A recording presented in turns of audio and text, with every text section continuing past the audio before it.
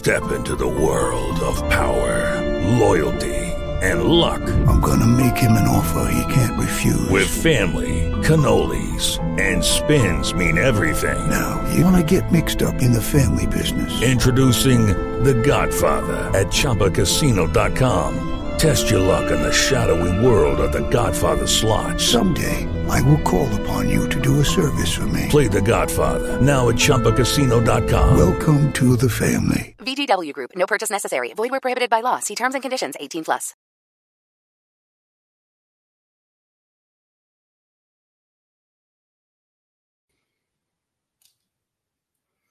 Evening, Mark. Yo, check. Hello. Hey, can you hear me? I can. All right, I did it right this time.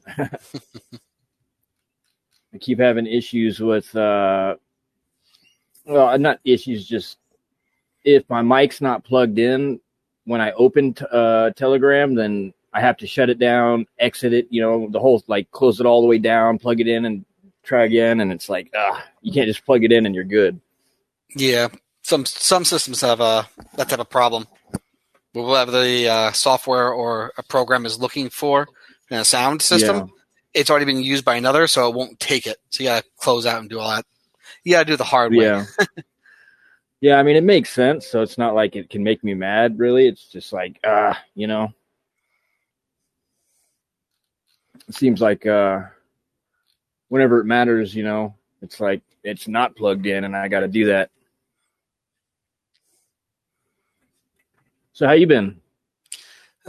Tired. This week has been dragging on for way too long. I don't know if I'm going to make it the entire call, but I really wanted to be on because of it might be a conversation about Steve-O. Yeah, that was kind of probably the initial idea at one time, but I don't know. I think Steve-O probably has enough conversations about Steve-O. Oh, yeah.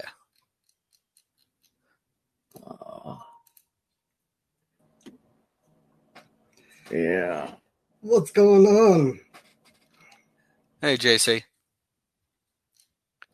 How you doing, Alan? Tired. It's been a long week. I don't know if I was hoping I wanted to make the call just to have a few conversations, but I'm half tempted to get off early and just crawl into bed and fall asleep. Yeah, I might be right there with you.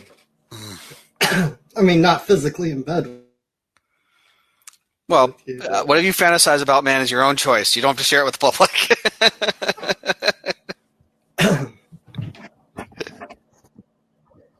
Well, I mean, I was just up all night doing that video that I put out today.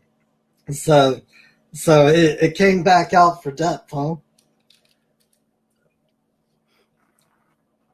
Did you hear about that? Johnny Depp's verdict? Yeah, was it $15 million? I think is what they charged it for. Yeah, but listen to this BS. Freaking the judge amended the judgment and made it $10,350,000 because $350,000 is the statutory limit, and in Virginia for what is it? What type of damages was it? Well, there's substantive, and then there was punitive, wasn't there? It was punitive. Well, punitive. Yeah. The jury said that it was $10 million for substantive, and then $5 million for punitive. Yeah, but they have a $350,000 limit because they keep limiting everybody's rights, and $350,000 is not enough money to punish millionaires. No. For absolutely atrocious behavior like that. I mean, I heard Amber Turd won't even get out of bed to take a crap for that little money. What was it? Mr. and Mrs. Smith. Forgot the actor's name, but he was an assassin. Phone went off. He looked at it. He's like, "I'm not getting out of bed for that." And he looks at it again after it beeps again, and it tripled in price. It was $5 million. He's like, "I'll get out of bed for that." Yeah, that was Vince Vaughn in that part. That's who it was. Yeah.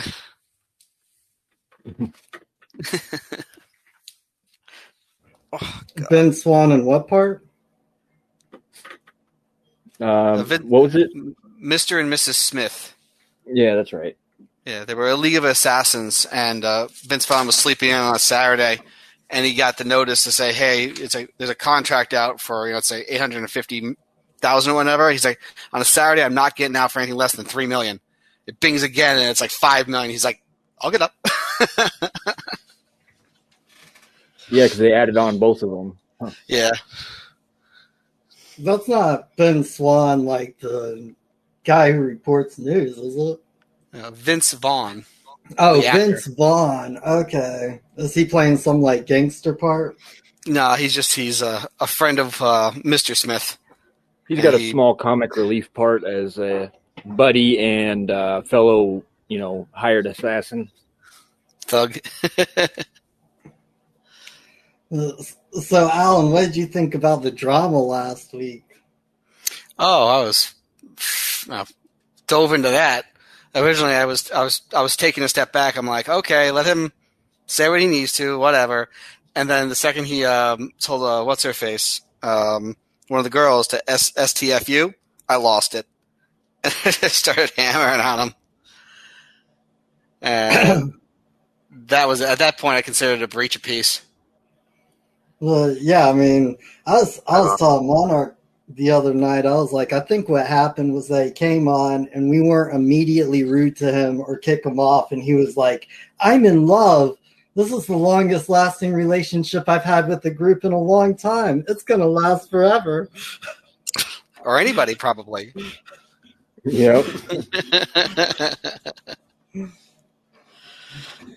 Yeah, then he got his heartstrings pulled and teased and found out this wasn't just an opening class waiting to be taught by him. Well, he didn't leave any teachings. Found the answer. Yeah, he didn't leave any teachings behind. It was, Glenn and I were pretty open about saying, "Oh, offer a solution. Tell us something." And he's like, "I'm smarter than you." It's like he gave nothing.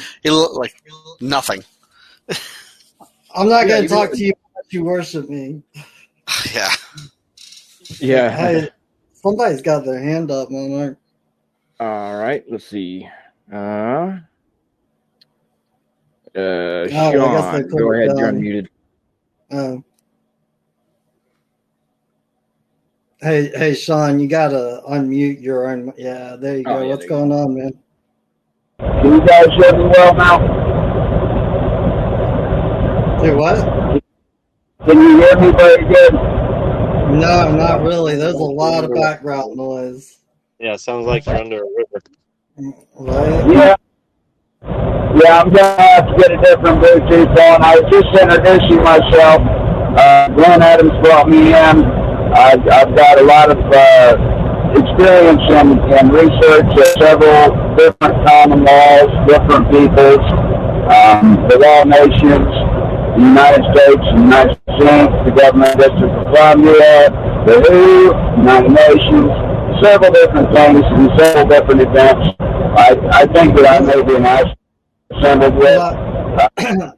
I don't mean to be rude, man, or cut you off or anything. It just, I don't know what's going on behind you, but there's just this really loud kind of whooshing sound.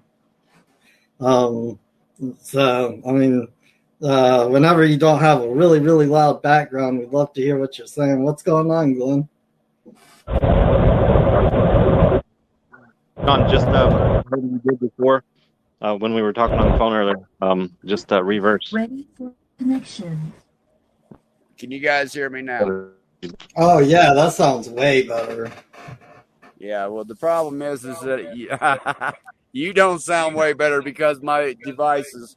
I'm just going to go ahead and try to say a short statement here. Glenn Adams brought me in. My name is Sean Beller. I'm the governor of the American First Republic of the United States of America. I've done a lot of research concerning several different common laws, which is the tradition of a people, and I can go into a lot of details about that. I'm not here to teach. I'm here to learn together. I try to assemble with people. I don't believe in a leader except by the collective population and the almighty creator. That's where I stand. I hope that maybe we can bring information to each other that will help everybody. So when my device gets charged back up, I'll be able to speak again. I appreciate you all letting me be present. All right, man. Well, we're glad that you're present and not re-present, because we don't know how to be re-present.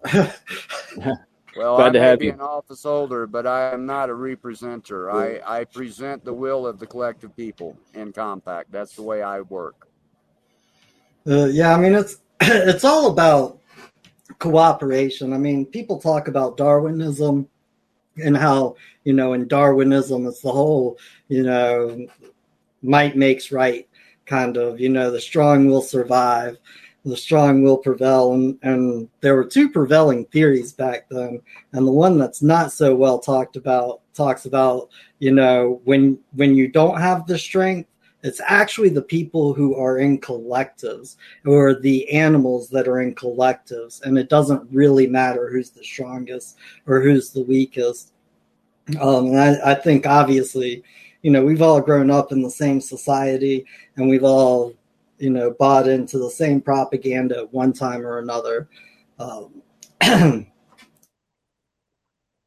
But it's really about cooperation. It's really about how do we get along with each other. All law is a solution to controversies. Correct. And common law would be the tradition of a people. And that can be put forth through legislations, cases. It can be put forth through compacts. It can be put forth through multiple ways. But there's multiple different common laws.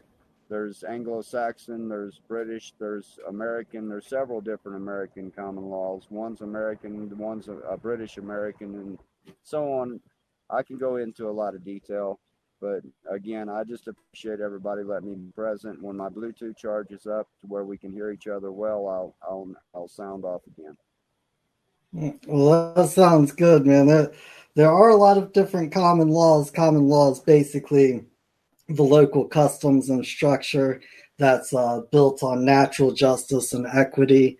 And what we talk about here is common law, but it's more of the natural law form of common law, which, common law, the way that I think about it, is a biblical procedure that really hasn't changed since biblical times. And you can go and look at the Bible, if you read very closely and in between the lines, it really teaches you pretty much exactly what's going on. And the customs and beliefs and the practices, even though they kind of mirror, well, they don't mirror, but the civil law mirrors, the common law.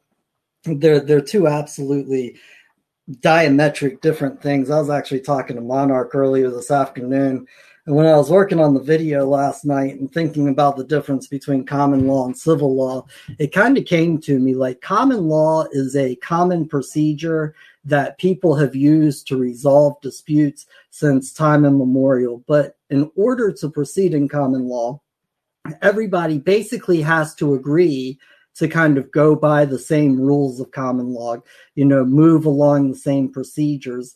Common law is more kind of a fair fight, whereas civil law is the exact opposite. It's where we can't agree on anything. We can't agree on any procedure. I'm going to fight you every single step of the court process just to fight you, even if it doesn't really matter, just to try and cause you problems and, annoyance. I'm going to fight you, and I'm going to bring up every single little thing in the minutest parts of the subsection of the section of the ABCs and 1, 2, 3s in the article that's being presented or whatever we're arguing about. Well, I'm gonna bring a little bit of a theory to that. The difference between inferior and a rightful. So you're actually speaking of a penal. When you speak civil, same difference, a different word being used in the same context. I'm going to bring a little bit of a different, my perspective. It's a little different. It's a little touch different than yours. You're absolutely correct in what you said concerning an inferior legislation, penal or civil, same difference. In an inferior, that you're absolutely correct, and I would agree entirely. So when my Bluetooth does come back up, I will be happy to speak more. And it does sound like there's some intelligent people here, so I appreciate it, Glenn, and I'm going to mute out now. About 15, 20 minutes I'll be able to come in. Well, we'll still be here. Yeah. So, JC. What's going on, my brother? So, from what you just said, concerning the controversy and the constant fighting and the bickering and dredging up all you can find to mock or defame the other party, that kind of reminds me of why they put verses in their court proceedings. So it's like Bob versus Smith, because it's a fight where you always find the common law side, right? I'll never use verse versus VS. One thing is that all of that stuff's incredibly tricky. A lot of the acronyms like VS can mean different things, and they have meanings that you don't understand. It's difficult for me to understand them. I don't understand them. Kind of like I don't really understand the civil law. It just doesn't really make sense to me. And what was I going to say about that? Sorry, I've been up on it. It's all right. No, I'm feeling it's a battle. It's a fight where when we approach it in the common law side and the natural law side, we go in there seeking peace, settling whatever debts there are, making sure there's no controversy, making sure everyone is happy and the community is happy. Let's all be at peace. Did you get? Sorry for interrupting. Did you get a chance to watch the video that I made last night, published this afternoon? I did not. I didn't. I saw it a couple times online, and I haven't had the time, unfortunately. And it shows. We can tell. Oh, thanks, Monarch. Thanks. Thanks for the vote of confidence. I know you were talking about how busy you were today, so I kind of figured you probably didn't get a chance to watch it. But if you watch it, one of the main themes in there is that I'm talking about justice for everybody. And I talk about it through the lens of everybody talking about justice for Johnny Depp, justice for George Floyd, justice for Kyle Rittenhouse. And really, whenever people are saying justice for, what they're really saying is that we're accepting not having justice as long as you give justice to this situation or that situation. And the interesting thing about justice is I can say justice for Johnny Depp, but I can also say justice for Amber Heard. I believe that Amber Heard received justice today. Most people might have a different opinion on that. But in my opinion, justice is basically kind of like karma. It's kind of like getting what you deserve or getting what you've set up for yourself. It's like, now you've crapped in your bed, you got to go lie in it. Literally. It's kind of like prosecution too, Prosecution doesn't sound like something you want to go through, but when you have allegations from the state, the prosecution is probably the best thing you'd want, because it's the due process. Well, yeah, I mean, you definitely wish to have prosecution whenever the state's charging you with something, because if you don't have prosecution, you're going to get persecution, which is what typically happens. And administration. Yeah, I mean, persecution is real easy to do in administration. In fact, all you can really do in administration is persecute. I mean, it's not a prosecution when, let's say, a party petitions for something. They're not prosecuting that petition; they're persecuting it. It's just something that they made up. Yep, and the likeness of law under the color of. I managed to get a different device on now. I can hear you guys better now. I didn't know I had Telegram on the computer. Oh yeah, it's much better that way. So you're not in Niagara Falls anymore? Yeah. So I'm always interested in seeing new documents, different theories. I find the truth in the walk with the Almighty. I don't find it in any one man's particulars doctrine.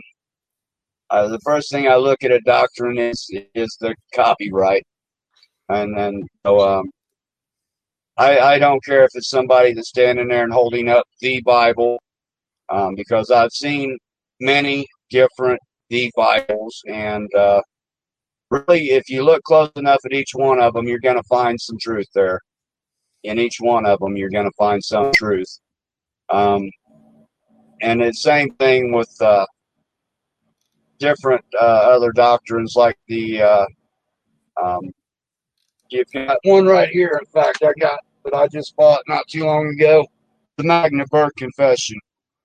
I find that to be an interesting doctrine that was created in Germany, and it's basically based upon a collective people where a legislation has an immoral legislative act, and people rise up and they stand against that, and if it's necessary, they alter or abolish circumstances. So that's what I'm all about. I'm all about the interest of the collective over the interest of any just one. And you know, I've researched a lot of things, and I find natural law to be just as powerful as penal law, if it's used properly. And when a society gets to a certain level, a certain number of occupants, then penal law becomes necessary, or civil, so to say. And the reason is because there's so many that are weaker and innocent segments of the population that get abused and fraud committed upon, unless there is a standing penal or civil occupancy, so to say. Now, when I say that, I refer to the two words that I'd said when I started: inferior or rightful legislation. And what we've been looking at our entire life has been inferior. And it's by tacit consent, by participation in a society is how they've maintained their authority. And at some point, when that population is no longer being preserved, such as today's events, where transhumanism inoculation is being perpetuated, the 5G radio frequency is causing cognitive damage, and it's by the actions, the immoral actions of this inferior legislation that we've known all our lives, United States Inc. At that point, the people have a right to rise up against these immoral actions and abolish or alter. So I'll yield with that. I don't want to hog the entire floor, but that's where I stand. So I yield. Hey, Sean, I'm going to piggyback off of that. I'll tell you where I stand. I don't know if you've seen the YouTube channel Just Conspiracy. If you haven't, you should probably check it out. You'd probably like it. That's the YouTube channel that I post up on. A couple of years ago, I think it was around March of 2020, I actually made a series, like a little playlist, and it's called How the Constitution Reads. And when you're talking about inferior legislation, inferior and rightful legislation, you know, because I've thought about this a whole lot, and I've read every state constitution at least once. Most states have revised their constitutions. The state constitutions that I prefer to read the most are the original 13 colonies from 1776 or 1777. That's the only constitutions. You're right. The 13 is the only constitutions. The other are unwritten in law or inferior. Well, no, I don't necessarily agree with that, but the 13 constitutions from the 13 states that had the people who did rise up, you know, to throw off the chains of oppression and tyranny, when they wrote those constitutions, there's a huge difference. And it took me about I would say about 3 months to actually find the original South Carolina 1776 Constitution, because the only one I could find was 1783. I think that was as far back as I could get. And there's a huge difference in the 1776 and the 1783. It's absolutely amazing and staggering to me how many, rights were not taken away, but they were, let's just say, better concealed. In the 1776 Constitution, this is huge for anybody who really understands the implications of this, but the entire legislative part of the Constitution that controls the judiciary in South Carolina for 1776 was simply 2 articles that basically said state judges only have jurisdiction over maritime and admiralty cases. That's basically the entire extent of giving the judiciary power in the 1776 state constitution. Did you know that Constitution was enacted by the authority of people in social compact? Yeah, I mean, all the constitutions were back then. I really like Massachusetts. They're not anymore. They're not anymore. They're enacted by the point of a bayonet now. I mean, that's for sure. You can just look at the Reconstruction Acts that happened. North Carolina had their governor forcibly removed after the Civil War. And that's the difference between inferior and rightful. You're looking at an inferior right now. See, I was actually going to address that, so I'm glad that you brought it back up. I really enjoy the Massachusetts' constitution because they have a very, very common law state. And in their constitution, they do not call themselves lawmakers. They call themselves lawgivers because at best, man can give each other law. That's the at best what they can do when they decide to form government with one another. And if you go and read the federal constitution, so this is getting back to your inferior and rightful, the federal constitution states right there in the Article 3 talking about the judiciary, and it also states in Article 2 talking about the legislative branch of government. It talks about how the legislative branch can make all inferior courts inferior to the Supreme Court. Like every court that is legislated into existence is inferior to the Supreme Court. And supreme is spelled with a lowercase s.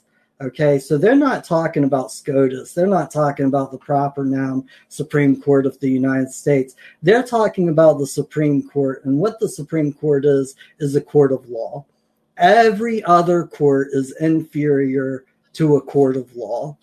Okay, and no judicial officer can sit over a court of law because a court of law is basically a jury of your peers, is a jury of 12 independent men and women. And it used to be the entire crowd. It used to be the entire party. Because what would happen, like the way courts would be handled back when you had court barons or 100 courts in England where the common law thrived and continued to thrive after William the Conqueror. Can somebody take over for me? I got to attend to my fatherly person's duties. Roger that. Yeah, he's referring to presuming he's speaking of 1789, right? When he's speaking of the federal constitution, he's talking about 1789. Am I correct? I'm not sure. We'll see when he comes back. Remember that point, though. Yeah. But you probably get what he means with supreme as in lowercase s, as opposed to a capital. Like, well, the thing is about a social compact is this: when the people define a legislative office and they enact that, it can only be defined by the people in compact. That the social compact is a very important, the most important instrument that I've ever seen in any legislation. That's where the collective people have a limit on the powers of attorney that's been delegated to a legislation. That's where they can limit that legislation. Without that, there is no place. So that's what I keep continuing to try to bring forward is the loss of the social compact.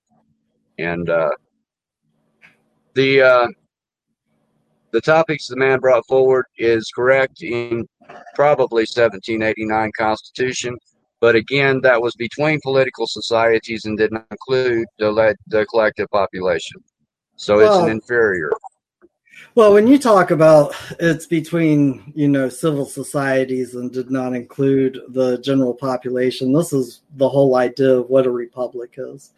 Because in a republic, you can legislate whatever you wish to legislate. But if you're a man, if you're a woman, if you're created in God's image and you know the difference between right from wrong, you can choose, just like you're talking about with the social compact, you can choose not to be a part of it. You can choose, hey, if you guys wish to govern yourselves that way. A little bit backwards. That you're talking about a democracy. No, democracy is ruled a republic. A republic is where the people in compact. That's what the republic was founded on, was people in compact. The whole idea of a republic, and this is my opinion, this is my understanding, is you can really just break it down just the way it sounds, like republic. The people, the legislatures in a republic, they get together, they create legislation, and then they republicize it to the rest of society. And people on their own can say, okay, well, this legislation sounds good. I think it's a good idea to go the speed limit on the road. So I'm going to follow this legislation. But at any point in time in a republic where that legislation doesn't work for you, because legislation is by very definition statutes, and statutes are statutes that are rigid and, they're not flexible. They don't accommodate. So at some point in time, legislation is not going to accommodate the comfortability of one's own life.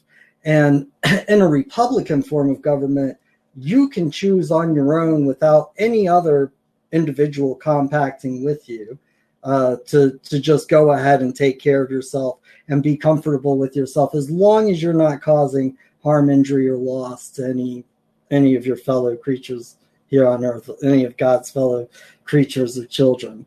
And that's basically the way that I see it. But a democracy is rule of the 51%. Today we have a Republican form in every state, aristocratic Republican. And there is different forms of these, whether it be democracy or whether it be republic. But a true republic has the authority derived by compact. And if that legislation fails, the people in compact do their job because they're the first branch of government, and they assemble in compact and they set the legislation on a correct path. That's a true republic.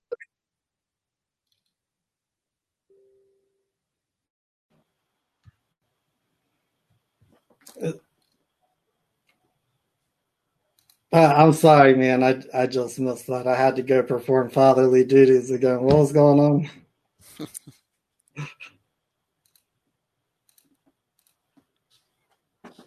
I'm going to butt in. Casey, it's Tanisha. How are you? Hey, Tanisha. How you doing? I'm doing good. I just have a quick question. Something I came across recently watching a documentary about 1800s. There was no people on this earth. Do you know anything about that? Those pictures or what had happened back in the 1800s? You talking about the World Fair?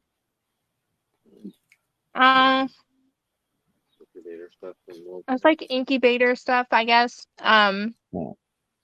It's like the 1800s.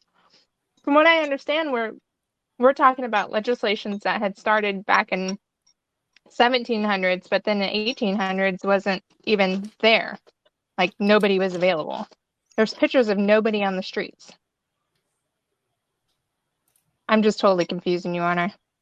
Yeah, I mean, I don't know anything about that.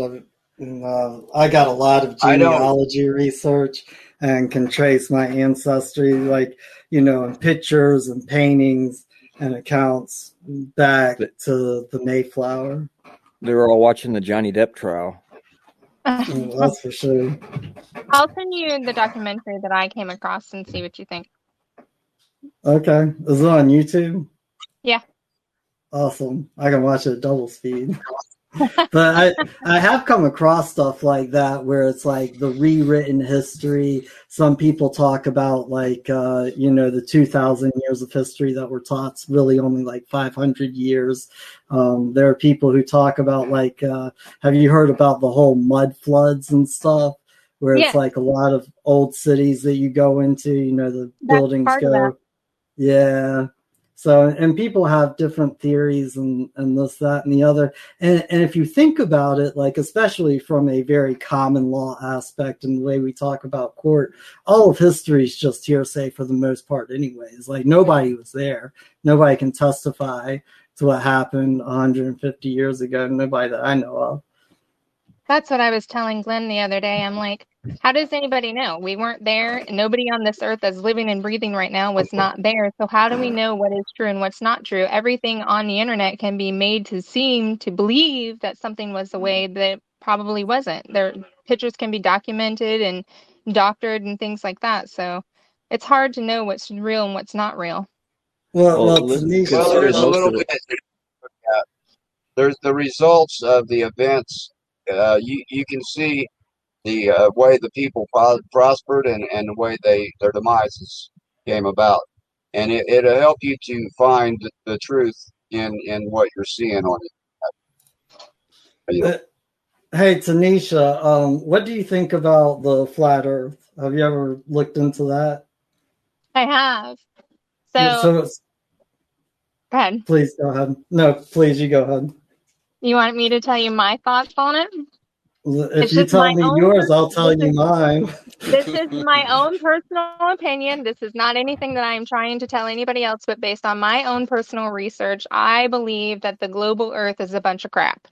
I believe that all of that was made up and made people to believe that there is a big space out there. But when I read scripture contradicts that.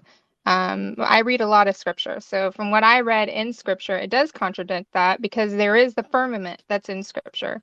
And based on the flat earth theory, it shows that there is a firmament in the flat earth theory. But do I know for sure if that's the truth? I don't know. I have not flown past the trees or in an airplane long enough to know how far up in a firmament could be and where we are. So I don't know for sure. But if I'm going to weigh in on which one I feel is the best or which one I feel is more closest to the truth, I would say flat earth. That's my opinion. Yeah, and everybody's welcome and entitled to their own opinion. Do you wish to know what I believe? Of course. I think everybody is entitled to their own beliefs and their own thoughts based on their own studies, of course. So here's basically the way that I look at it and understand it. And that is, when you start looking at quantum mechanics and you start looking at things like string theory and quantum entanglement and superposition, the idea comes pretty close to, like you can be standing here on the Earth and the Earth is completely flat. And then you could fly 60 miles up into the sky. And I don't know. I've never been there. And I will say that, like, because I love space. I've always loved space. And going back, because I got every single high definition of, from the Earth to the moon and the Gemini project. So I have a lot of this stuff. And there's a lot of suspect things going on. Like, there are things that just shouldn't be, and you go and you look at the astronauts that went to the moon, and when they were asked about the stars, they were all like, I ain't seeing stars. What are you talking about? And I got a different theory on that I'll get to here in a minute. But if you blast up, 60 miles into the Earth's atmosphere, then maybe you see the Earth as a ball. But that doesn't really change anything because the way that I see it and the way that I believe is that, and what quantum mechanics kind of dictates and talks about, is that I can be down here on Earth and looking at the atoms and looking at the particles in a certain structure that makes my reality flat, and then I can go up into space 60 miles above the Earth and look at the same atoms, the same particles, but in a different way that makes them round. And the way that I think about this is that we're all just hallucinating our experience. We're all just hallucinating our reality. And there's a lot of stuff that backs this up. For instance, they created these glasses that when you put them on, it makes everything look upside down, right? Mm-hmm. And it doesn't matter how old or how young you are. Like, you can be 89 years old, and if you put on those glasses, your brain will rewire itself to see everything right side up within 72 hours. Okay. And some people, of course, their mind rewires themselves faster than that. It all depends on neuroplasticity. But this actually really explains to you in a pretty physical way how well we hallucinate our own reality. Okay. And we create the things that we wish to be true, and we make them true because really nobody knows what's truly going on. And what I find really interesting, because I love the flat earth debate, I think it's something that should be debated. But I'll tell you this, I would rather debate somebody who's full in on the globalist side. Because when I want to end the debate, they'll let me walk away without pestering me. On the flat earth side, I haven't had that experience as much. It's kind of gotten better. But what I think is really interesting is they have a lot of really, really good points. Like the Flat Earth Society that was recreated in the mid 1800s or whatever by engineers. And they were talking about some of the bridges, like the Brooklyn Bridge in New York. They didn't take into account the curvature of the Earth. And if the Earth curved the way that scientists say that it curves, then, they would have had to have done that. When they laid railroad tracks all down the Earth from the East Coast to the West Coast of the continental United States, they didn't take into account the curvature of the Earth. And my absolute favorite video on YouTube is these people, they go out to a really, really flat calm lake in Europe, and they have like a little dinghy boat, and they get a really high powered laser, and they put it 50 inches above the water line.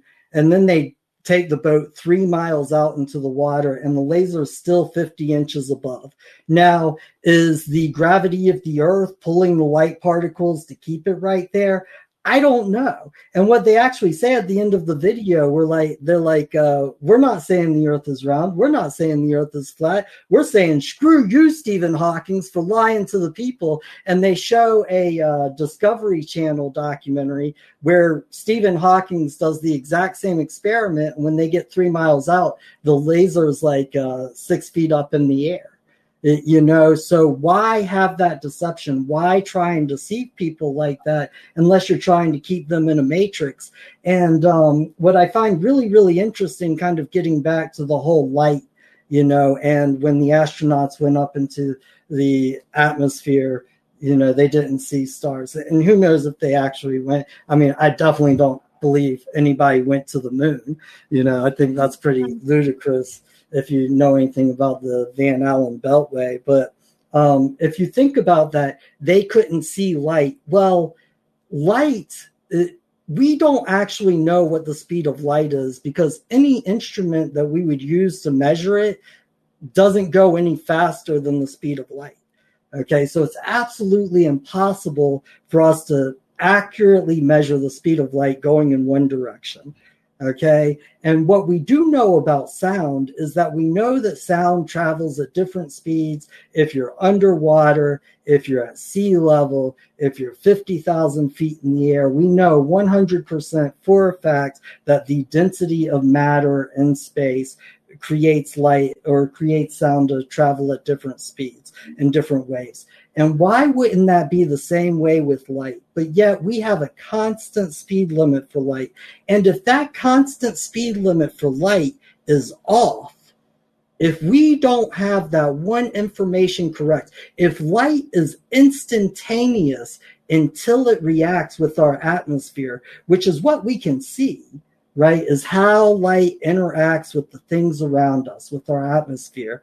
If it is instantaneous until that point, then all of our theories on physics, all of our theories on the creation of the universe, because they are just scientific theories that nobody can understand unless you have a doctorate in physics with a whole lot of math.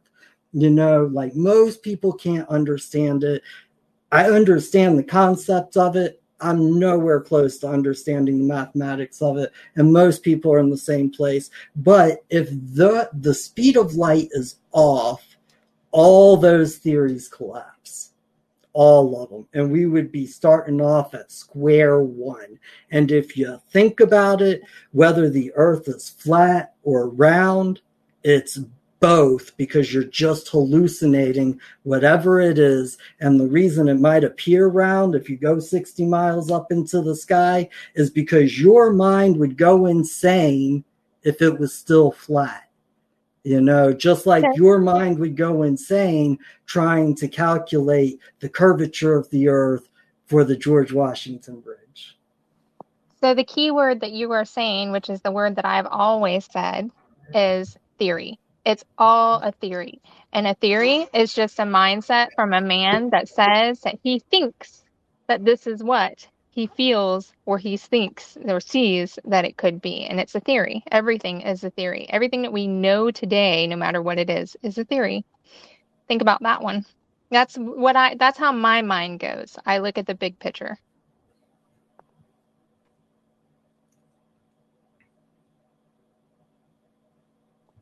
Did I lose you? No, I'm here. It's always good to look at the big picture. I broke your mind, JC. Well, I mean, I just think that it's always good to keep an open mind. I was hanging out with my nephew at a hot tub, and he was talking about how he believes in science, and and I was like, well, what does that mean to believe in science? And he was like, I believe in the Big Bang Theory and the expansion of the universe and this, that, and the other. And I was like, did you hear what you just said? You just said that you believe in a theory, and that it's a belief. You don't know, and I'm not criticizing you. I'm not trying to tell you what to believe. I'm just asking that you keep an open mind, because you might change those beliefs. At least he didn't say you should believe the science, right? Yeah. I 100% agree with you, and that's exactly how I think and how I feel, and I say the same exact thing. Just really keep an eye open mind and really do some studies and research, see what you find out. Don't discredit something unless you know for sure. And create your own truth, because that's the only place where truth comes from. It comes from you. I agree 100%. And this is why I like you, JC. I'll let Glenn talk to you now. I just wanted to say hi.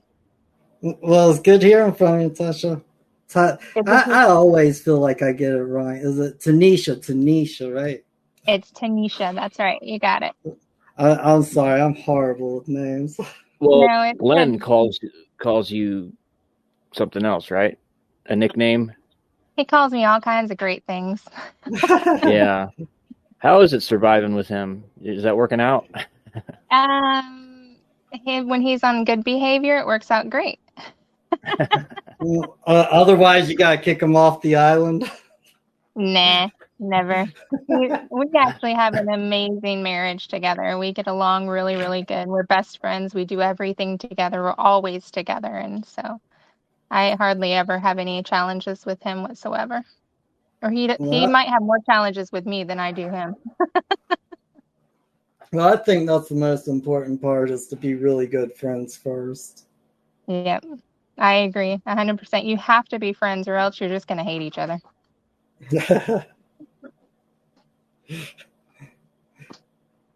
Anger leads to hate. Hate leads to suffering. What? How's it go? I forgot. I think it starts with fear. Fear leads to anger. Anger leads to hate. Hate leads to suffering. Don't quote me on it. It's Yoda. So I don't watch Star Wars because there's no stars. It's because it's not flat. Yeah, you're a Trekkie.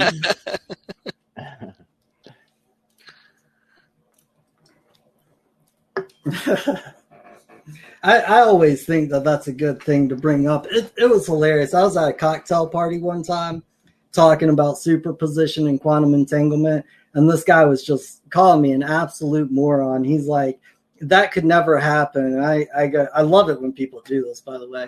But I was like, oh, yeah, you're saying it could never happen. He's like, that could never happen. And I go, yeah, come here. And I grab a cocktail napkin, and I'm like, can I see your pen right there? Yeah. And I write a 6 on a piece of paper, and I sit right across from him. I put it down. I go, is it a 6 or a 9?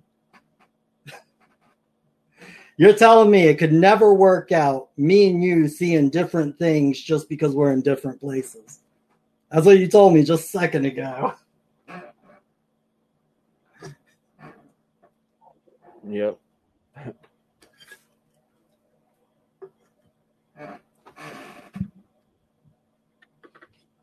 So does anybody else have any law, conspiracy theories? Talk about Amber Turd? Well, I I could could talk bring about up that all that. day long. I'd rather hear the lady talk, so I'm going to yield. No, I was going to say I could talk about that all day long. That's just ridiculous. You know what? I want to applaud Johnny Depp for standing up for himself, because there are so many women in this world that are so narcissistic and treat men so crappy and then turn around and cry wolf. And it's just they get away with it. I've seen it time and time again. So, you know, and I'm not saying that women don't get abused. I myself have been in an abusive relationship in the past, way before Glenn. But, you know, and so I know it happens. But I just feel like Johnny Depp did an amazing job standing up for his rights and to help others. But for her, she is something else. Oh my gosh, she is something else. Tanisha, did you get a chance to watch the video I created? No, but I will now that I know that you created one. Well, let's have a talk after you watch it. Okay, So, I'll message you. so if I may, can someone give a synopsis on what's going on with Johnny Depp in court? Because I've seen it everywhere, but I have not even bothered looking at it in the news. So I just know he's in court. Blasphemy. Blasphemy. Are you even American? He won. As far as I know, he was awarded the highest amount, and it's resolved. He won. Oh. Do you want to know a synopsis of what happened altogether? Like yeah, why is he in court? Okay, so he married Amber Heard back in 2000. Amber Turd. Back in 2016, and it started out where, you know, in my opinion, she made herself out to be this amazing, beautiful, and she is beautiful. I'm not going to deny that she's beautiful, but she made herself out to be more than what she was, and so captured his eye. She ended up, he has several properties. So the main 3 properties he had were penthouses in Los Angeles. And she moved in with her friends and family members. All of them moved in too. And he was footing the bill for everybody. And the entire time she was causing him fights. Like she would go to him and start, you know, just picking at him and calling him names and causing fights. And he would very calmly tell her, you know, I don't want to deal with you. Please go away. You know, this is incorrect. There's like a 4-hour audio that some people have been listening to. I haven't listened to all of it, but I have heard some of it. 4-hour audio where this woman would just go ballistic because he'd ignore her, because he wouldn't want to deal with the things that she was saying and doing. She's just being very disgusting, actually. Attention whore. Yeah, pretty much. Well, when he finally decided, well, she's got some kind of disorders or whatever, but when he finally decided to leave her, she went to the courts and she wanted to get the keys to the penthouses changed so that he couldn't have access to his own property. And so she went to court 6 days after he left and went on a trip. She contacted TMZ and told them where to be and what side of her face to take a picture of. And she had gotten a restraining order against him, and then had this bruise on her face, which obviously you can tell, anybody can tell, if any woman can tell that it was makeup. It wasn't a real bruise, because a real bruise swells up and has different type of coloring. This was definitely a bruise kit that she used. And so that was part of the case in there. And then the next day, that bruise was gone. It wasn't even there. And then she decided to write a op-ed. No, whoa. I got to correct you here. She did not decide to write an op-ed. The ACLU decided to write an op-ed for her. Yes. They approached her about it. They wrote it for her. They sent it off to the different media agencies to publicize it. She did not write it. I got to just say that. She did publish it. And what was it they wrote? They wrote an op-ed about women in domestic violence. And an op-ed is an opinion edition. Okay, so it's basically an opinion piece. Right.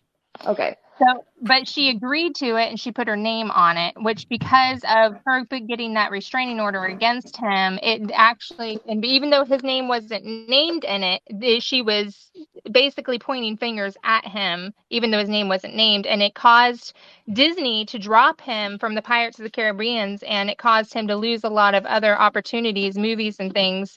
And a lot of bad press went on where he was called an abuser and a wife beater and all kinds of stuff. For 6 years, he went through all of this. So he finally sued her for $50 million. And did they ever get married? They did. They got married. 15 months. 15 months waiting. It was 15 months or 18 months, because I thought it was 18 months. It was 15 months. And, I mean, I have my own different opinion on the whole thing.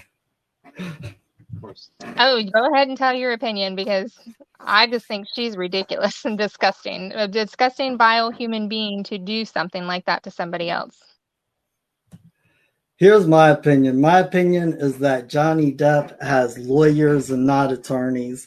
And the lawyers got together, knew that he was unhappy in his relationship. They put together a post-nuptial agreement. He went down to have her sign it in Australia. Actually, she went down, but he tried to have her sign it in Australia. That's where she flipped out and, broke the liquor bottle over his finger, throwing it at him. And after that, the attorneys were like, oh, this one's going to be difficult. How are we going to wiggle him away from her? And in my personal opinion, and I don't have a whole lot of proof to back this up, this is just what I gather circumstantially from the evidence, because it's all way too good. They were both going at it with each other. They were both recording each other for months before they actually broke it off. They were both building their own case. It was war, and I love it because that's the type of war I like. And I'm for real. And anyways, I think they actually set up the whole $650 million getting stolen from him, his entire reaction to it, just to get her out and and basically to get her out without her taking $320 million from him. Wait. You mean that lawyers would do something just heinous like that? Do a whole setup to maybe get more money? I don't think it was heinous. Front? I don't think it was heinous. I mean, if you would have known me going through my divorce, if you thought what Johnny did to her was heinous, then I would hate to think what you would have thought about me going through my divorce, because I absolutely had it set up. There's a reason why I have full custody. There's a reason why she agreed to me having full custody without having to fight, because when I go to war, the war's over before I start. Everything's set up. Here. Yes. I have my own opinions about Johnny Depp, and it to me is just another story in the news that to some degree is fabricated bullshit and Well, it's keep all people talking propaganda. about something. Exactly. It's all propaganda, because all propaganda is like prop, to put forward. Like, propaganda is to put forward an agenda, propaganda. And so, yeah, everybody has their own story. They all have their own side. This is what politics are. And then we all meet in the middle and decide to agree somewhere. But Johnny Depp absolutely has lawyers and not attorneys. He absolutely had people with him every single step of the way, showing him how to avoid the pitfalls and what to do to really end out ahead and really win in the long run. And even though he probably spent $10 million more than what he got in a judgment at the very least, what he did is he did win the court of public opinion. He did get his life back. And in a large way, like, I'm really appreciative, because for the first time in my life, he really gave me an example to where I can show people what a common law court is. You think that he it was everything that was done in court was under a common law court? It was as close as I've ever seen. And that's probably the best way I can answer, because there's a lot of things that aren't common law. And it was actually a really interesting thing for me to watch, because, there are certain things that were common law. I'll just give you an example. Whenever Johnny Depp rests his case, Amber Heard's attorneys moved a motion to strike. That's just standard operating procedure. Everybody's like, oh, they got a motion to throw it out. The judge didn't throw it out. Amber's screwed. But when it came around to Johnny, Amber really had not proved the elements at all, of her counterclaim. And in fact, I feel like the court sided with her on absolutely everything that was important. Absolutely everything, all the way down to the end. So was it common law? No, but it was as close as we're going to get. That man spent 6 years and tens of millions of dollars to try to get some sort of justice. And what this really shows us is that none of us have justice, and that none of us will get justice unless we have the complete backing of the public support, or, we are some type of superstar with millions of dollars like Johnny Depp. Right. Now, and if people don't start waking up, then it's going to be 2030. They're going to own nothing. And Yes, be happy. So that kind of then ties into a question I had been wanting to get your opinion on, or knowledge on, is what a common law court structure is exactly, and how that would look. You know what I mean? Yeah, but it's a really, really difficult question to answer, because, of course, common law is the unwritten law, and it doesn't mean that it's not written. It's just not written in one place, like, the rules of civil procedure. So to kind of give you an example, I was helping a lady, and I actually helped her. She did really, really well. But the other party was moving against her. The court actually ordered her to pay the other party $701, I believe. And the other party was like, great, when can we pick up the check? And the court was like, just like I can't tell her how to move in civil law, I can't tell you how to get that money, but you can go read up on a bunch of case law, and it has something to do with the judgment.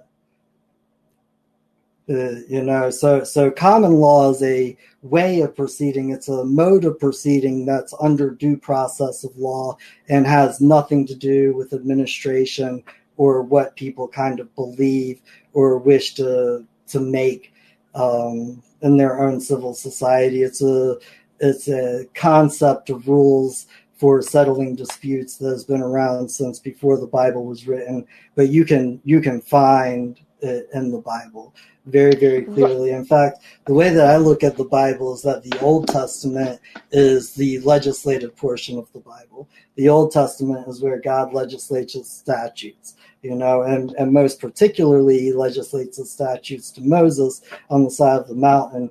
And then the New Testament is where Christ comes in with judicial review and basically shows through example the way that the statutory law of the Heavenly Father is supposed to judicially be interpreted and expressed and carried out.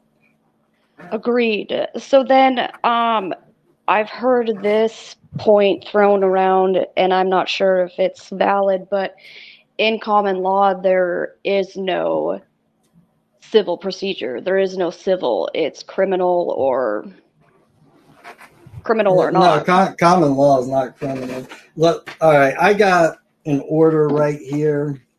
I keep it real close to me. This is the order that had Greg Newman removed from office. Greg Newman was a district attorney. And in paragraph 6 of this order, it says, a proceeding to remove a district attorney is neither a civil suit nor a criminal prosecution. It is an inquiry, and thus the rules of civil and criminal procedure do not apply. And then if you go down to paragraph 11, it says, a proceeding resulting in the removal of an individual from public office must accord the individual due process of law. And if you read that really, really closely, what it's saying is that the rules of civil procedure and the rules of criminal procedure are not due course of law. And, honestly, kind of on its face, you would think that this would be really, really obvious, except for how they are so deceitful and try and trick us. But, the words and these symbols, because I don't know how far you are into your studies, but, kind of the way that I teach people is learn the words first, okay? And once you learn and you think you understand the words, like the way that they're written in a dictionary, like 1828, once you understand that pretty well, then start breaking the words down to learn them, because each word is kind of like a sentence. So you have a prefix, a suffix, and then the root of the word. And if you look at the meaning of all of those different things, you're going to get a very different meaning from words. And I'm just going to give you one example, and that's defendant, right? So what does it mean if I said I was going to defund you? What would that mean? I mean, to me, it would protect my interests, protect my... If I defund you? Yeah, I mean, you're... Yeah, see... What if I dethrone you? What do you think that would mean? Remove? If I dethrone you. Yeah, so what if I defund you? What do you think that means?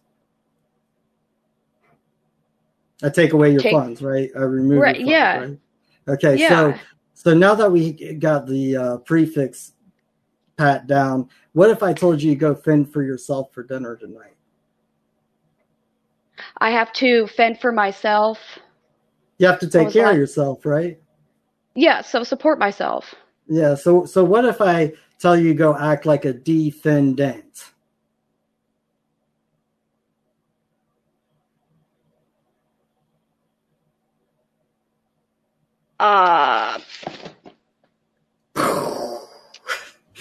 Yeah, I think this simple is going over my head. Right. So it's kind of like Sean was talking earlier. Sean was talking about, doctrine. And that's a very, very interesting word right there. Like indoctrination, right? Yes. Doctrine, indoctrination, doctorate, right? A doctor, right. Anybody who goes to school to get a doctorate, I always say The first two classes that you got to take when you're going to go get a doctorate is I Am God 101 and I Am God 102. And I seriously look at the most dangerous thing to our society is intellectualism. Yes. sir. Yes. Agreed. Well, and I was reading the two treaties from Two Locke treatises of yesterday. government, John Yeah, Locke. yeah, Were you reading and the first treatise or the second treatise? the first, where he's talking about he's having his debate with himself or trying to over Sir Robert about what was the exact intent of God giving Adam rights. Was it inherent? Was it the natural rights, the private? And he kept using the word usurp. I think I'm saying that right. Yeah, usurp. Okay, and so I had seen it multiple times elsewhere, and after reading it again there, I black slawed it and looked it up, and I saw then underneath usurp, it had usurpation and then franchise usurpation, and it was very interesting what that definition was meaning, and adding that root or other part of the word, the Asian, and that it was removing or taking away, essentially dethroning. But I lost where I was even telling you about that part. I mean, John Locke was an absolutely beautiful philosopher, and Yes. I really know him for the two treatises of government, but where he really, really shines is in being the father of psychology. Like, if you go to college for any type of psychological degree, you're going to read a lot of John Locke. Yeah. I really love how he breaks down everything and trying to just the whole argument he was having with trying to with himself, just like to a lot dissect. of what, Yeah. like a lot of what he does is he kind of philosophizes with himself. He debates himself, to try and find for himself what is true. Right. Well, and I just really appreciate and thought that it was a big part of what, at that time, the society and founders were trying to figure out is how do we set up a structure for passing on the inherent rights or the ruling rights? Is it going to be just by inheritance, who your father was, or is it going to be all of their I'd like to weigh in on that when she's done, please. I'm sorry? He just wishes to go next. He was raising his hand. Okay. But yeah, just if it was to be inherited by who your father was, but what if you have a piece of shit son, who doesn't have the good intentions?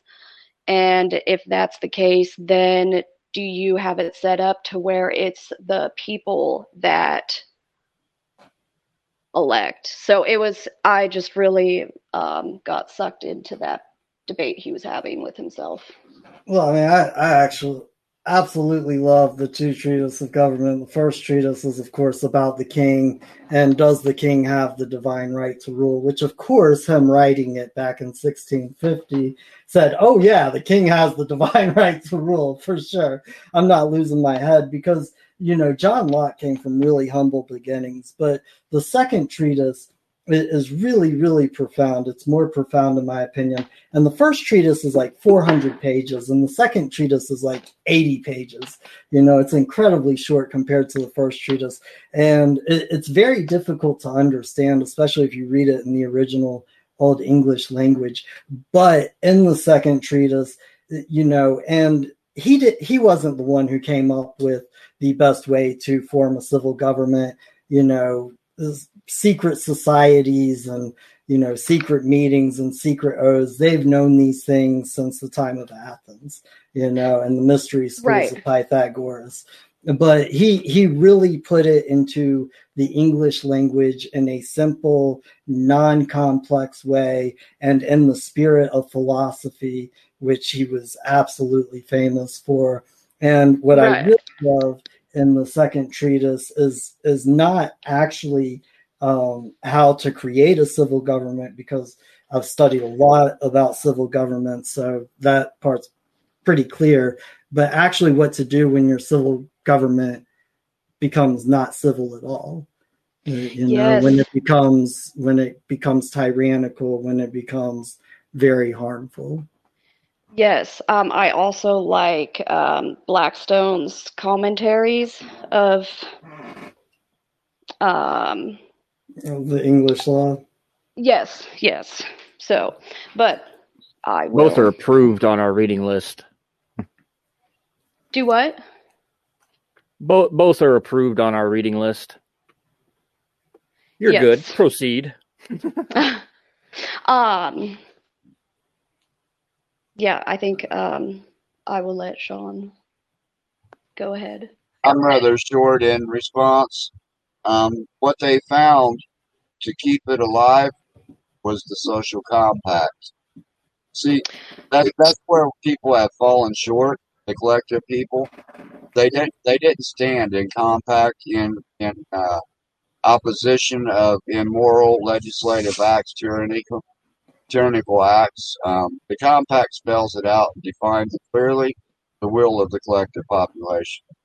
And so each generation would come up that kept the legislation alive would go into the compact and sign the compact, and they would amend the compact as necessary to keep that legislative under a limited power of attorney that kept it alive.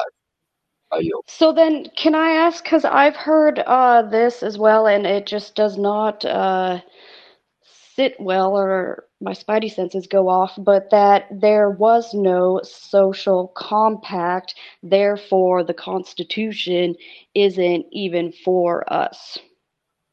I don't know. You can speak for yourself. So, bottom line is this: the Constitution, if you're speaking of 1789, is between political societies that did not include a collective population, as I had said at the onset, which means there was no social compact. And I'm going to show the difference real quick because it's real easy to understand once you've heard this. A social contract is something that you're entering in the identity granted by a legislation. A social compact is something you're entering in your unalienable identity and rights thereof. There is a difference between the two. And so you're correct. In the Constitution, I hear a lot of people say the Constitution. So I'm just going to presume that you're speaking of 1789. I hear that because in law, it's an unwritten Constitution. The Constitution would be that of your nation state. That's the Constitution for you. And of my state. If there's one in place by the authority of people in compact. That would be the Constitution, correct. And if not, then it goes back to the original that was last used. And there would have to be a people in compact, in other words, in population under that Constitution that gives the authority for it. That's exactly what I'm doing. I'm going back and I'm establishing a population of people in compact that enacts the authority of the legislation and limits that. Without that compact, there's no limits on it. It's an inferior society, and it's slavery, point blank. Right. So and when it comes to 1789, you're correct. There was no social compact. That was a social contract. They entered it by the identity given through a legislation without unalienable rights. So then you would look at the hierarchy of law. And if you're created by the authority of a person, you can never naturalize anything higher than a person, which means you have no rights. You only have privileges in that society, which makes it inferior. The Articles of Confederation was entirely different. Those 13 nation states was by the authority of compact, and you had rights because you entered it. It derived the authority from the people in their unalienable rights, image and rights thereof. So I tried to keep that real short. I'm glad that you brought that up. I'm sorry, Hannah. I'm going to cut you off right here because, getting back to the whole Johnny Depp thing, and before I kicked problems with Weirdo off, I actually posted up a video of TMZ making a motion to keep their ex-employee out of the case, and I'm wondering if anybody watched that proceeding, and if anybody watched it, I was wondering if they had any type of comments on it. Yep.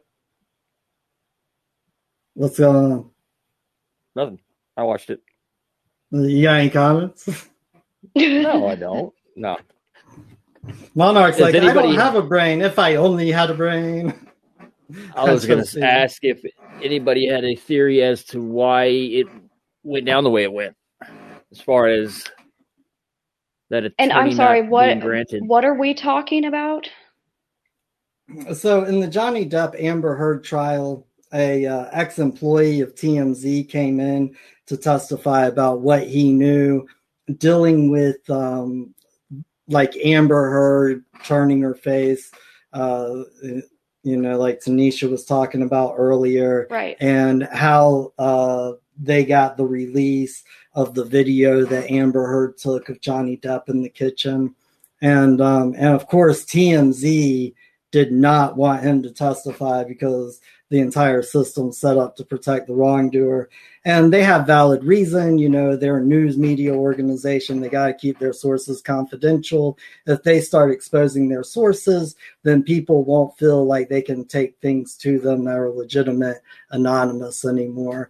So that was basically the basis of his argument. He was trying to keep the ex-employee out.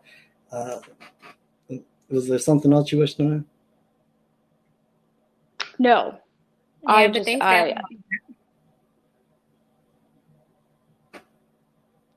What's that? I said that they failed on it because they tried to stop it, but the judge ruled against it. But right. Any also, theories I didn't give any names. But basically, I don't look at it as the judge ruled against it. Okay, the judge didn't have a decision in that case, and she stated that when she came out and she told the TMZ attorney, she said, I've looked at all of your arguments, and this one doesn't, this one's fruitless, this one's fruitless. Here's one that might have some merit. What do you got to argue? But you better bring something different than what you put in this piece of paper. And my guess is that he brought, actually, I know he brought what he put in the piece of paper because I've seen the documents.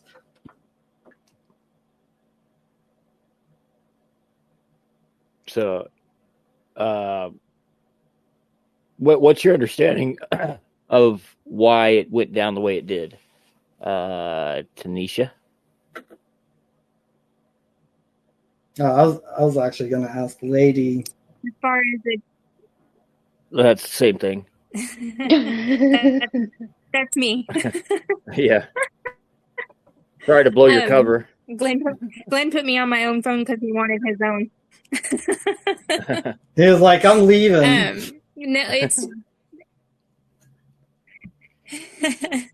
he wanted his phone back, so he put me on my own. So the TMZ employee or employee, as he was, did not really state anything other than he was tipped off. And the source actually did come from Amber Heard herself. He did not tipped him off say herself. that it came from Amber Heard. They questioned him to the point where they eliminated anybody else it could have come from, but he never said, because Elaine kept on being like, I think he's going somewhere. She was all like on it. He said the source rhymes with Schmamber turd. Exactly. So, but exactly, like he was very nonchalant. So, okay, Tanisha, why do you think the court, as you put it, ruled the way that they ruled? In what aspect are you asking? Well, when this thing kind of started, you said that the court ruled against TMZ. And obviously I have a difference of opinion, but that's okay. I mean, that guy even emphasized his law firm when he started. Yeah. So I'm just wondering why. The reason why they decided to. There's obviously a bad lag. No, go ahead. No, it's okay. So I think that the reason why that they allowed him to continue on with participating in this case, even though TMZ did not want him to whatsoever, is because they did not have relevancy as to why he shouldn't. I think that there was more information that he could have given because they had to rule out probable cause of her being the one that tipped him off, although it didn't even help her case at all. And I think Johnny Depp's team's the one that forced them to come, isn't it? Like they asked them to come. Yeah, Elaine joined in on the motion to try and keep him out. He was a witness for Johnny's side, but he wasn't compelled to be there. Well, no, they did, Right. because he required that they send him a subpoena, probably so that he could get out of work because he was a video game designer or whatever. Right, but one of the things they're emphasizing was unless he addresses that on the stand that he's exercising the right, then in which he hasn't done yet. That was the argument of that attorney.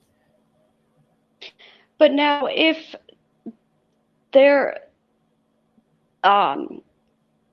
it wouldn't really be, if he was allowed to continue or to even be a witness in the case, it would ultimately come down to not who had the best argument or what the judge felt at that time, but down to that court's rules of evidence. And if in there what he had to say or what someone was alleging he had to say was admissible or inadmissible. Are y'all ready for this? Y'all ready for the answer? Or I'm sitting, so I'm ready. Okay. Okay, so this comes from the word common in the Webster's 1828 dictionary. Common law in Great Britain and the United States, the unwritten law. We've heard that before.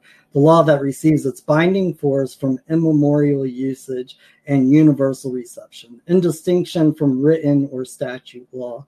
That body of rules, principles, and customs which have been received from our ancestors and by which courts have been governed in their judicial decisions.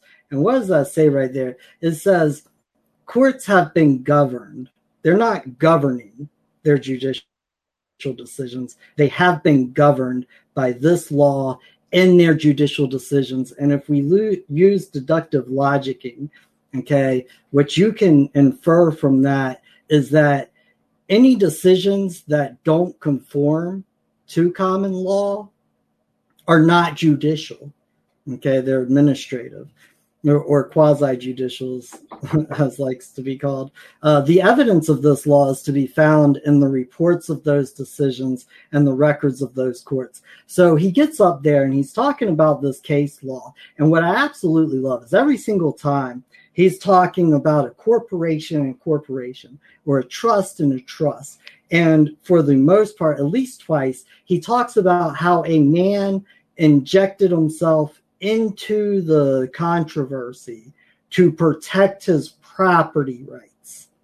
Okay, and this is the same logic in case law, stare decisis, that he's trying to, get TMZ, a fiction, from not allowing a man of his own free will, who already wrote a declaration, to testify in a court of law.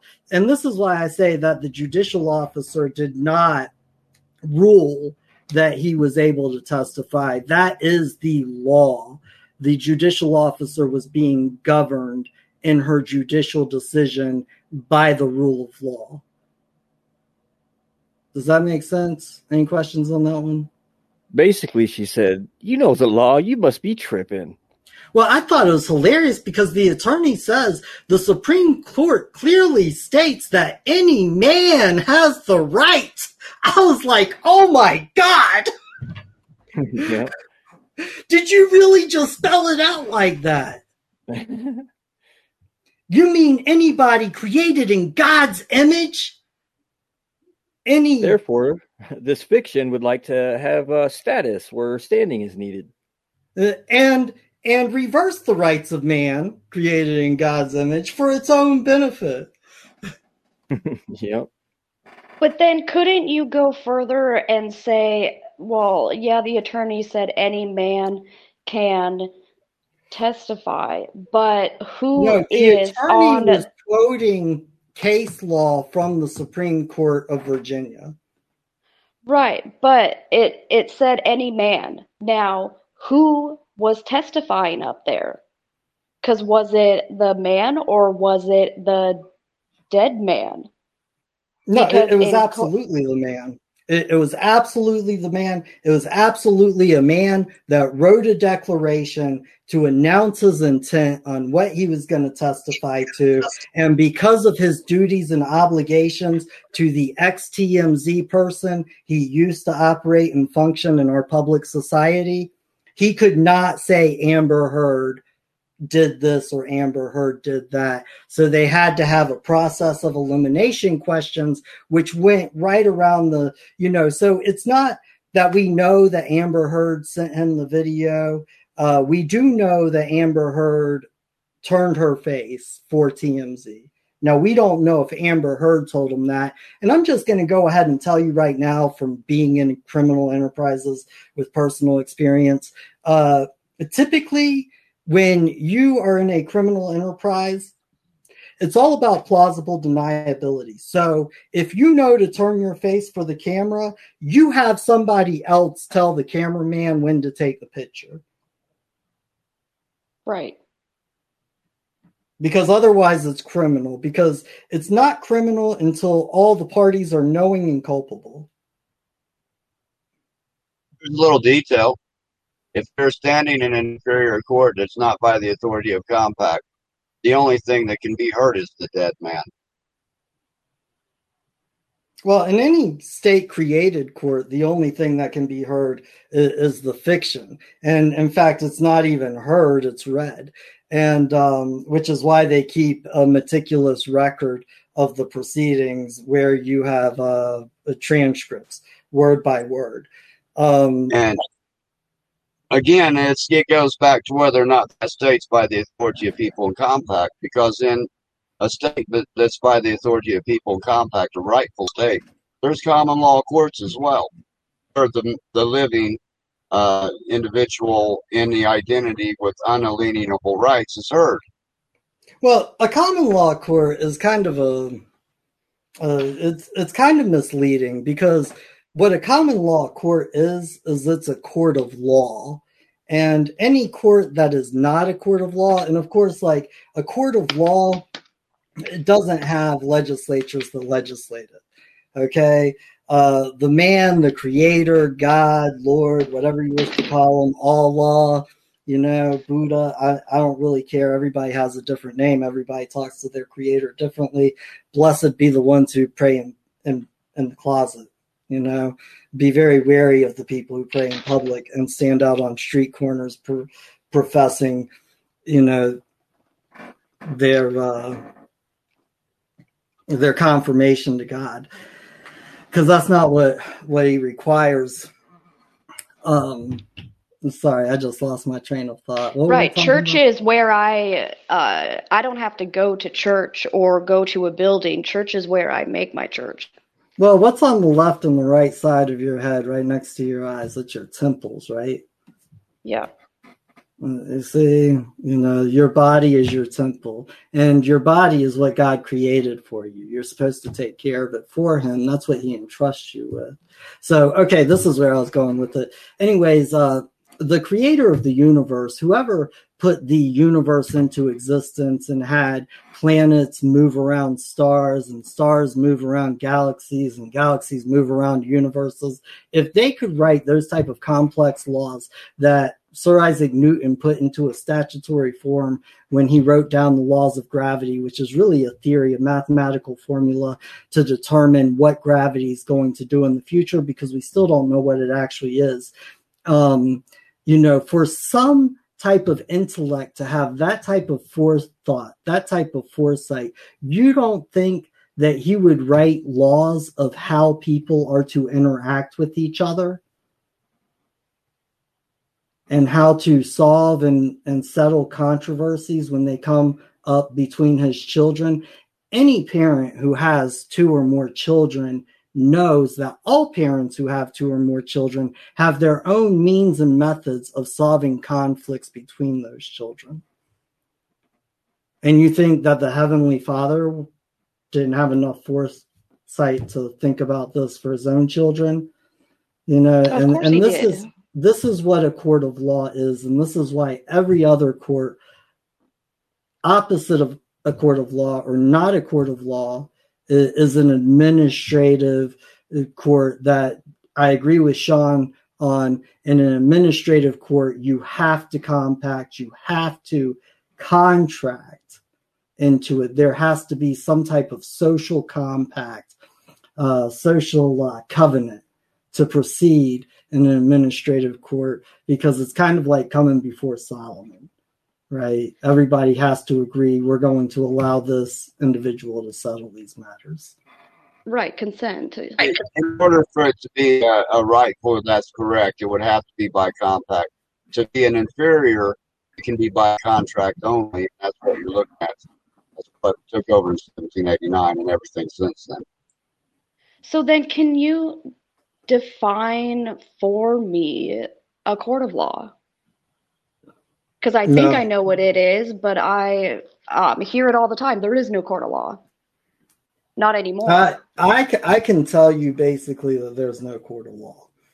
Now, and I can tell you... Go ahead. Why do you say that? I'm glad you asked. I thought so. Here's why I say that, is because I've been teaching law on the internet for 4.5 years now. Okay, it wasn't exactly my idea. And a little less than a year ago, we had a pretty good group put together where I was trying to explain to everybody what a court of law was. And even though most of the people in this group had been following the group for, I would say, roughly a year to 2 years, they kind of joined at different times.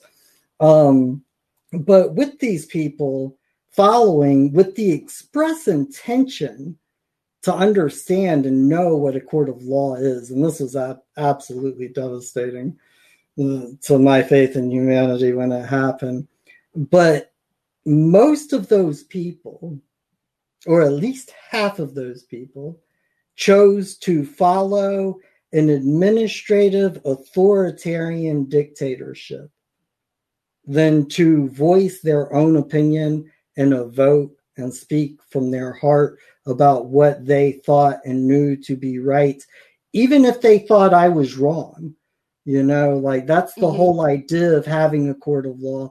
That's the whole idea of being able to come out here with each other and talk to each other like Tanisha and myself have tonight, where it's like, okay, you can have a different opinion from me. You can have a different belief from me. I'm not going to ridicule you for it. That's cool. You do you and I'll do me. And that's basically one of the fundamental principles of what a court of law is. If you listen to me enough, what you're really going to find is that when I'm helping people, I never tell people to go into court and fight, which is why what Steve-O was talking about in the chat was absolutely absurd to me, because it's like, dude, if you're going to try and insult us, if you're going to try and say we don't know what we're doing or this and that, at least do it with something that kind of makes sense, but you're coming saying that we're hostile, but you're being hostile to us. And the only thing I really teach people how to do, no matter how bad their circumstances, is to go into court and try and work it out.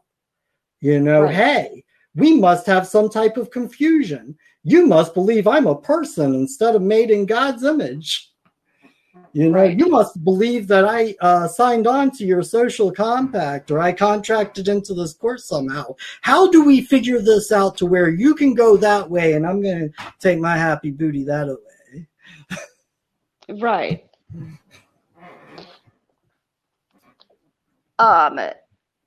Then, so why you say there is no court of law anymore?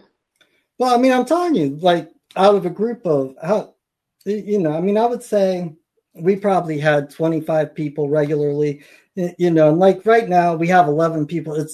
But it was kind of difficult because we had to switch over from TalkShoe, and not everybody who would get on TalkShoe. First of all, not everybody who would get on TalkShoe would actually be in the studio. Like people wanted to watch without being known. They wanted to watch with anonymity. And then not all of the people who got onto TalkShoe actually have this forum that we have here tonight. So that kind of hurts. But, even when it was going down, I would say we probably got a little over half of the people, but that's still roughly half of the people who would rather be administrated, who would rather have people tell them who's going to be in their group and kick people out for no reason and, be told and be governed in their affairs than people who really want to stand up for what a court of law actually is. And these are people who are personally invested with trying to produce a court of law in society. So if they can't hold, and this was actually one of my biggest arguments, and that was, if we can't hold a court of law here amongst ourselves as participants on an internet, then we got no business trying to go and tell other people what it is. We got no business trying to go and show it to other people. If we can't do it here amongst ourselves in agreement, working it out civilly, by talking with each other. Yeah. Debating. Then we got, So, and if we can't do that, and we're actively trying, and I've been actively trying for many years now, with Oracle and Monarch and Glenn and Nika and Alan, but. Well, and I watched your video with someone I can't remember their name. It was right before it was a father, right before they arrested him, but he went into court and had this whole declaration, and he had a charge. Yeah, you're talking about Philip Kent. About Philip Kent, yeah. He got arrested for taking his kids camping. Yes, and I just absolutely loved where he was asking the judge, that he's bringing forth action and the Yeah, court see, can't. he wasn't asking the judge if he was bringing forth an action. He said, Right. "This is a court of law, right? Yeah, if it's a court of law, then I got an action." You have to hear it. And he No, dismissed you it don't and have to said, hear it. and then You do not personally have to hear it. In fact, you can't hear it in a court of law. A jury can. right of But my you got to peers. entertain it. You got to stop moving against me until a jury can hear it, because she's an attorney. She is representing a client, which by very definition means she is a fiction of the law. I'm a man. I got rights. I'm saying they did atrocious stuff to me. I'm verifying it right here and now. And the reason that the judicial officer would not allow him, he wouldn't even entertain the idea, is because he knew all it would take is 2 or 3 sentences. All of the evidence was already upon the record of the court. Exactly. Like all of the And proof. yes.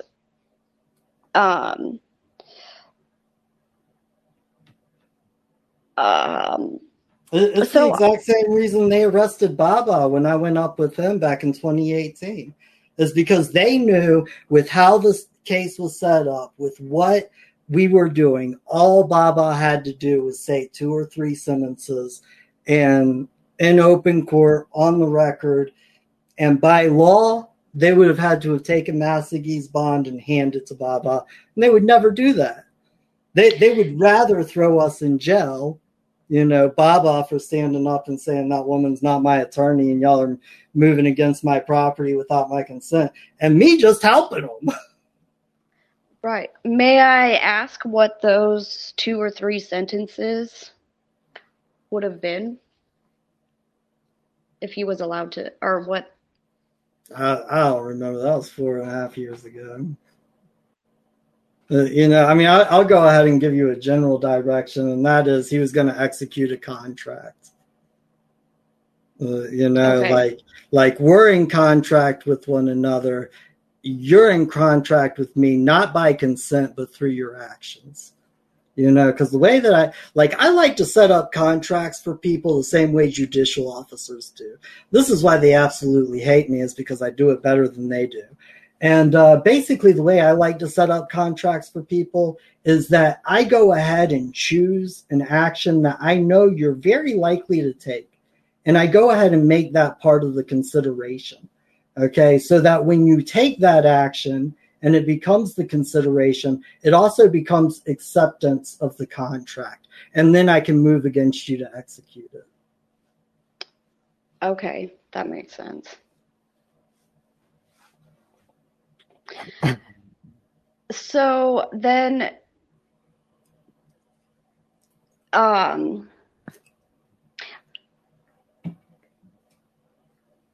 I guess if you were wronged, if you were trespassed against, and you were wanting to seek relief, how would you go into court and assert that you?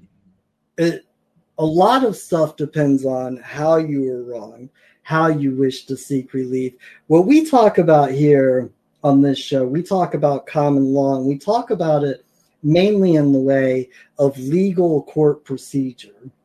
Okay, but in the realm of common law, that procedure is almost so insignificant that it's kind of funny. So I'll just give you an example. Okay, a father comes home and sees a boy or even a young man raping his daughter. He feels wronged. How do you think he takes care of that in a court of common law? Do you think that he actually drags him down to a county courthouse? No. He gets out the shovels. I was gonna say, I wouldn't even bury them. relocate. Dude, that them sounds 6 like feet too under. much work. I'm just going to call the cops afterwards. Put a knife in and say, I don't care. I agreed. So what I'm saying is that there's a lot of different courts. Like court is 24/7, 365. You are holding court all of the time. What a court is, like by very definition, it's the suit of the sovereign and his retinue, okay, or her retinue. I don't really care. But we're not going transgender here. It's either his or her. It's not his or her. And but basically it's the king or it's the queen and whatever action they have and their retinue, the courtiers. So historically, like for instance, a very, very big common law court historically from the Anglo-Saxon history would be trial by duel, right? Like we're going to fight to the death. Oh, yes. Right? Trial by combat. Another one, I was actually talking about this earlier today, would be trial by testimony. Right. So there's I think there's 12 different ways to hold a common law court. And only one of them is what you would think about, right? Where you go into a civil court structure and you put witnesses on the stand and you have a jury deliberate, but most of them are like trial by ordeal, trial by fire, trial by combat, trial by testimony. Trial by testimony is where, and of course this was back in the day where only man had rights, not woman. And, but it was basically that you brought 12 true and lawful men to the courthouse and all of them testified that you couldn't possibly do. Like they know your character. They know who you are. They're willing to put their name on the line for you. And they couldn't possibly see you doing those things, and the reason that this actually came up this afternoon is because I was like, shoot, I haven't counted the witnesses, but I'm pretty sure that Johnny could have gotten away with trial by testimony. I know for a fact Amber couldn't have. There was over a dozen in the closing that Camille listed. Yeah, but I don't know if all of them would count. Oh, maybe. So again, I'm sorry, I missed part of that. A trial by testimony, it's 12 people that come in and give testimony. Right. And it's not 12 people, it's 12 true and lawful. It's basically 12 upstanding members of the social compact that we have in our own society. Right. Because it's pretty hard to get 12 people, without paying them. But exactly. In law, you're not going to perjure yourself. Like, do you know what would happen if you perjured yourself like way back in the day? Do you know what the punishment was? Like the true and lawful punishment of perjury? No, but I like the hanging at noon till. No, they would cut off your nuts. That's why they call it testimony. What? Yeah. What? That's why only men, testiclamony. Oh. Because if you lied, and if you lied and if your word was no good, they didn't want your children either. Right. My word is my bond. That's right. Yeah. I ain't breaking either one of them for nobody. To be a woman until now. I'm sorry. You check your privilege, I'm just kidding. That was a bad joke. Lady, what did I you never say? been so excited to be a woman until now. Y'all just a man with a womb.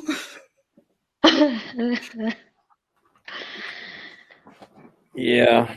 Family court's the same way. They still clip us there, Oh, yes, family court. They're just absolutely ridiculous. So then let me ask you this. What's your take on um, fighting or not fighting, but the argument of unwed birth parents versus divorced, or if you're married, parents fighting custody. As strange as this might seem, having full custody, I think custody should be 50-50. In fact, like I would be willing I'm to sorry. do 50-50 if I could trust. Let me clarify then. Birth parents are on the same side. What do you mean? Yeah. They are not fighting each other for. So birth parents are adversarial to non-married parents. You said there's two sets of parents? Yeah. No. So there's one set of parents. Like if the state or even a person is. You're talking adoptive? No. Okay. My sister dragged me into court and for guardianship over my daughters and my their father. Me and him are together and we are unwed. So we have literally a person seeking guardianship against us. It's not even the state. What's their vested interest? That's what I would ask the court. Right. How do they have a higher claim over your offspring? Exactly. What was that? How do they have a higher claim over your offspring? How do they have a higher vested interest? Yeah. I mean, what's their vested interest? I mean, not even what's their higher vested interest. Let's just start off with what's your vested interest at all? Well, reality is financial, but as far as what they say and submit to court, their interest is to protect the children from substantial harm. No, I didn't ask you what the children's interest was. I asked you what's your interest. What did you invest into my child? Like, I carried this little thing around with me for 9 months in my belly before it even saw the light of day. What did you do? You don't have the right to speak for my offspring and what their safety requirements may or may not be. What is your vested interest? How is this not what's their vested interest? Right, yeah. How is this your business? How do you even have a standing in front of me right now? Not status. Right, not status. I was about to ask the same question.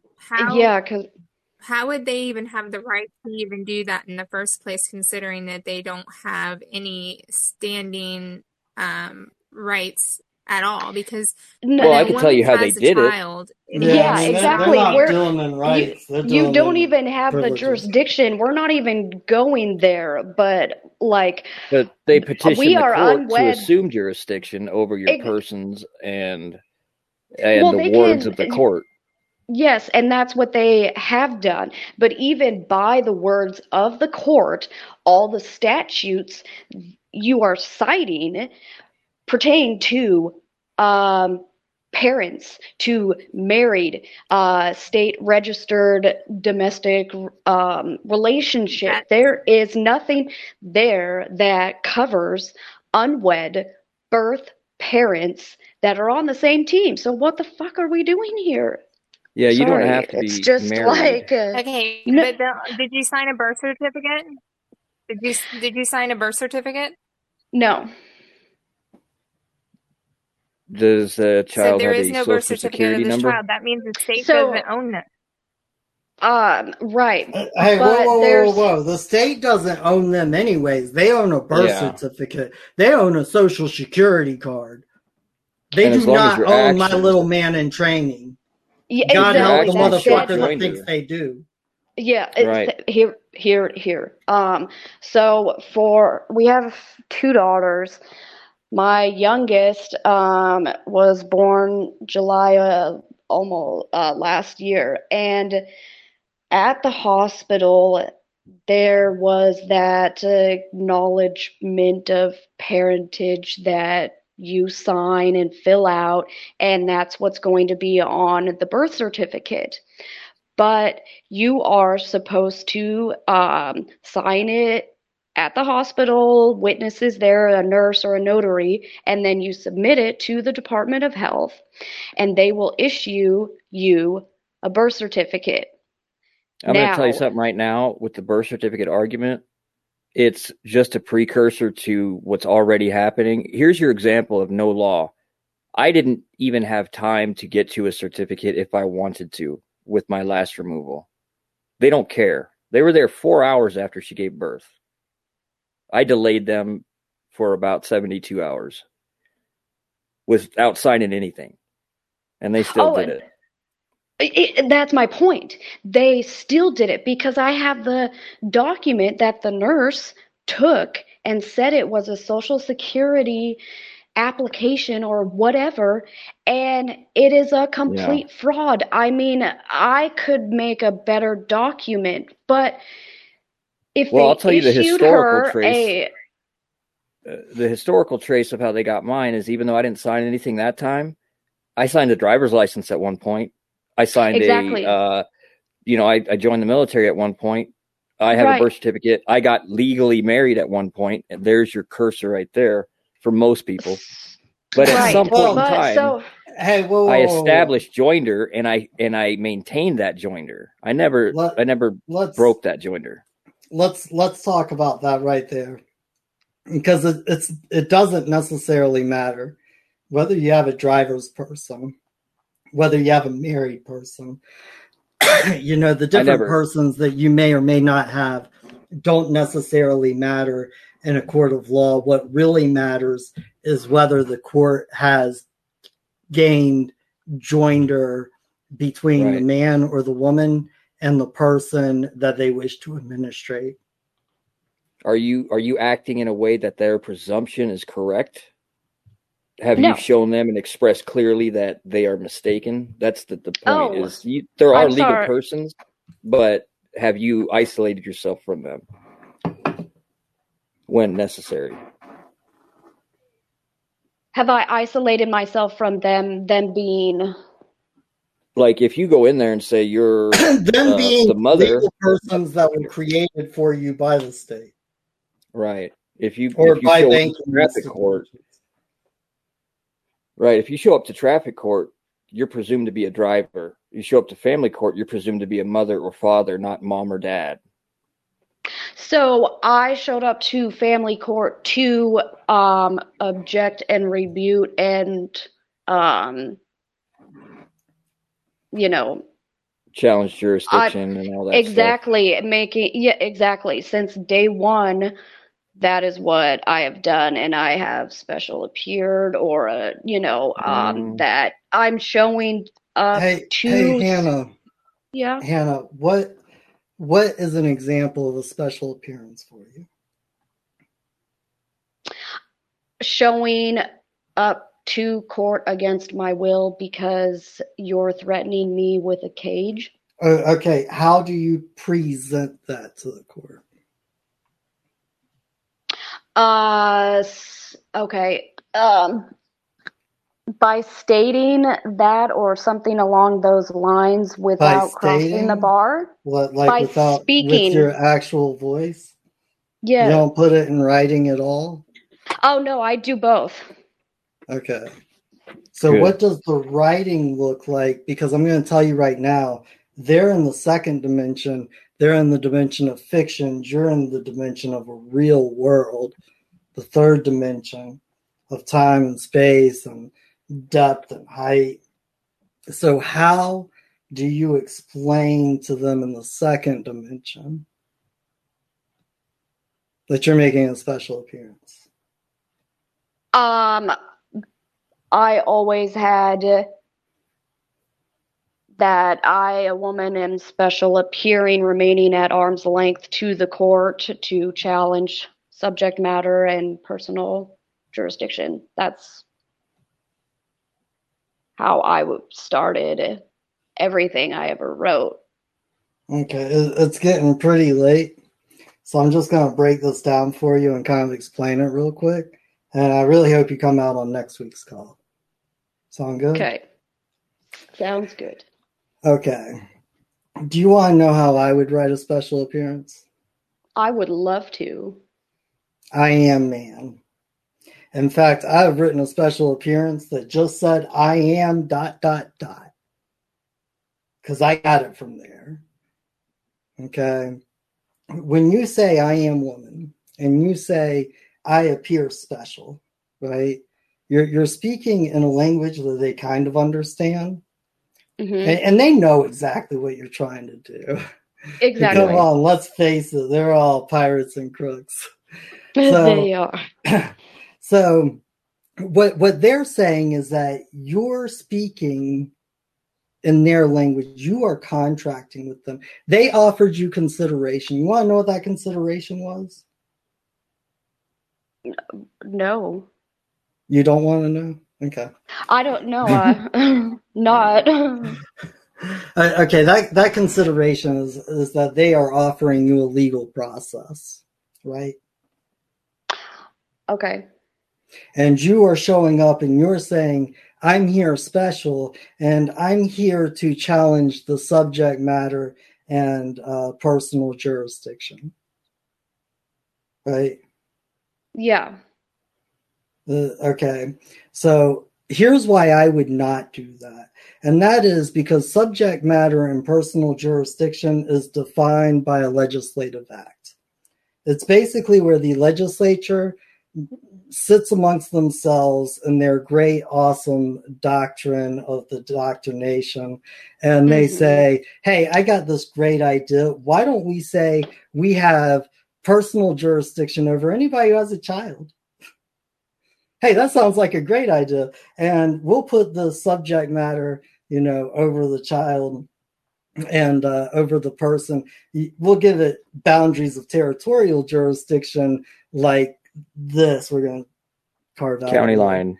Yeah. Yeah. They were born here, so we have jurisdiction. Obviously, we have control and authority over them, which is what jurisdiction means. So you see, like, I actually talk about this a lot. Anybody who's ever worked with me personally will tell you that.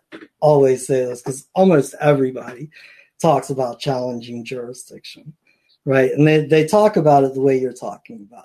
I go in there, I challenge subject matter, I challenge personal jurisdiction. Honestly, if you wish to challenge anything, you would wish to challenge like in personam.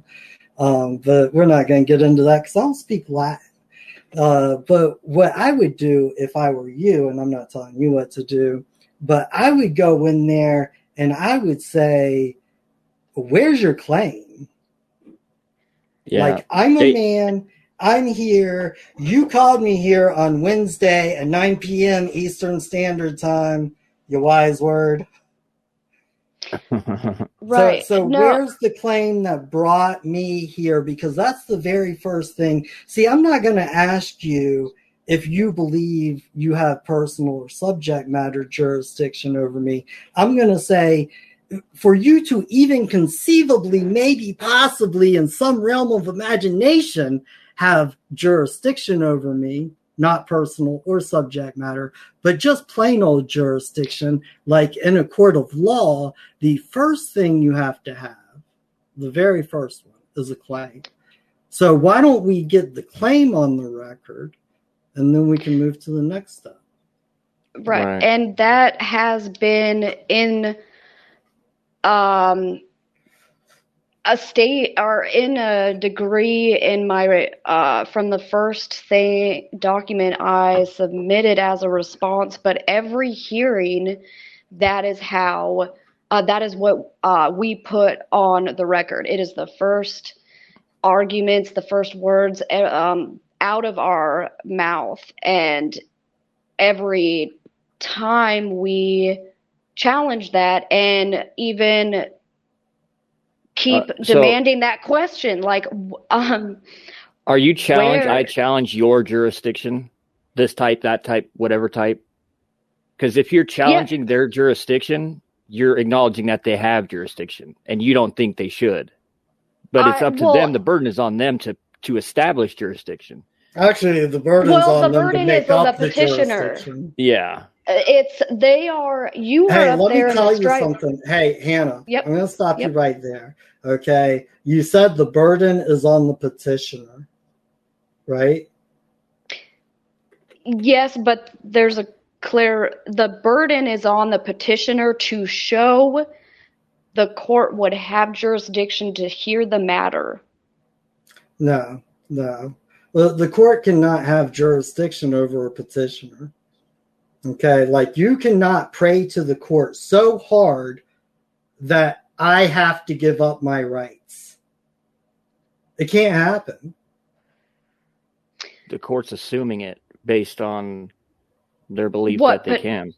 Or based they're off what actually, petitioner- what's the thing that you were talking about earlier? They are usurping the jurisdiction. They're not even assuming. They're straight up usurping.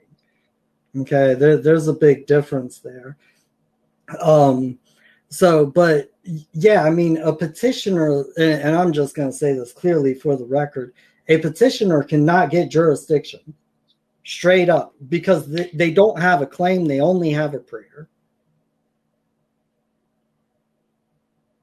Agreed. If you have a prayer, if you are praying to your gods, to your statutes, there is no amount of praying that you can do to your gods or your statutes that will force me in law to give up my unalienable rights. Right. But it's the petitioner, if they are starting the action? Yes, no, they're not starting an action. It's not actionable. Your prayers are not actionable. They're praying to their God to do something about you, but it's like, I can't pray to God and say, hey, make this person my slave. And in fact, like you've heard, like, never take the Lord's name in vain, right? Oh, of course. I grew up like, with don't that, say GDU. Yeah. Right. Okay. Cheese and rice. Do you know where that tradition comes from? Like, do you know the origins of that tradition? No, I would think it has something to do with God isn't written or in Hebrew. Is it? I don't know, but no, I don't know the origins. I can only assume. Actually, you can only presume unless you wish to bear liability. Would you like to know? Never mind. Go ahead. Would you like to know the origins? I would love to. Okay, so it's really, really simple. The Old Testament starts off like this. You remember how I was talking at the beginning about how the Old Testament is the legislation, is the statutes of the Creator, and then the New Testament is Christ coming down and giving judicial review over it. So this is the very, very first thing. In the beginning is the Word, right? Mm-hmm. So your words have meaning, they have power. And correct. What they're saying, like what the Heavenly Father, what the Creator is saying when he's saying that don't use his name in vain, don't use his name for your own selfish vanity. Okay? See, because when people first came down to this miserable little third rock from the sun, or whatever you want to call it, like they had these feelings and these emotions that they weren't awakened to before, kind of like people are awakening to these feelings and these emotions that they didn't know 10 years ago. How people are starting to see through the lies of the system and the government, corruption, whatever, and Amber Heard's testimonies. And what he was saying was, when your neighbor comes over and kills your sheep, don't ask me to damn your neighbor. Because when you say something and you use my name, you're talking to me kind of like if I say, hey, Hannah, how was your last court experience? I was talking to you, right? Right. So he's saying, don't ask me to go do your dirty work. That's not what I'm here to Right. do. I love all my children. Right. You see? Yeah. Because it's all about thoughts, ideas, beliefs. And, if you go and look up like a thought is a noun, right? Your feelings are nouns. So one of the best things that Carl Lentz ever really taught me, one of the best things I ever picked up, he was like, and this just put it in a whole different world for me, but he was like, how many persons do you have? Right? Right. So how many persons do you have? Well, the one. No, you have too many to count. Like you have one person, like with a capital P, and that is your body. Okay, your body and your person are synonymous. I agree with that 100%. But outside of your body, like your dead meat suit that you walk around. Exactly. My body is not my soul. This is No, just a it's meat not. sack. That's right. That's what the Holy Trinity is: mind, body, soul. Yes. Right. Yes. So, but how many persons do you have? Person or persons? Persons. Everybody has persons. I don't know. I've never been You have an asked that unlimited question. amount of persons, just like you have an unlimited amount of rights. Now, think about this for a minute. What different types of persons do you have? Because most people who join these calls and join these shows, what they're sitting here talking about is they're talking about their legal persons, right? They're talking about their MasterCard person, their Visa person, their American Express person that they're not wishing to pay off, Right. Not their natural.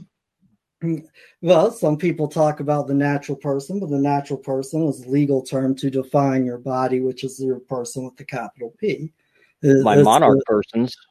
Then monarch, I would say my God-given person. Well, that would be your body, right? Like the Creator gave you that meat suit, didn't he? Well, would it have been the meat sack or your soul?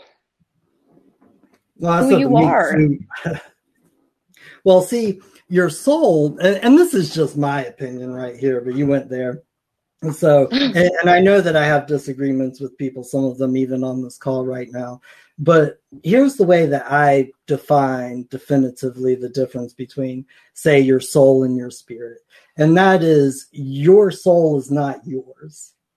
It's the Creator living within you. And the best you can do with your life is recognize it and allow it to flow through you and try to get as much of that soul as you possibly can. And of course, the spirit is something different. That is the energy of life that gives you breath.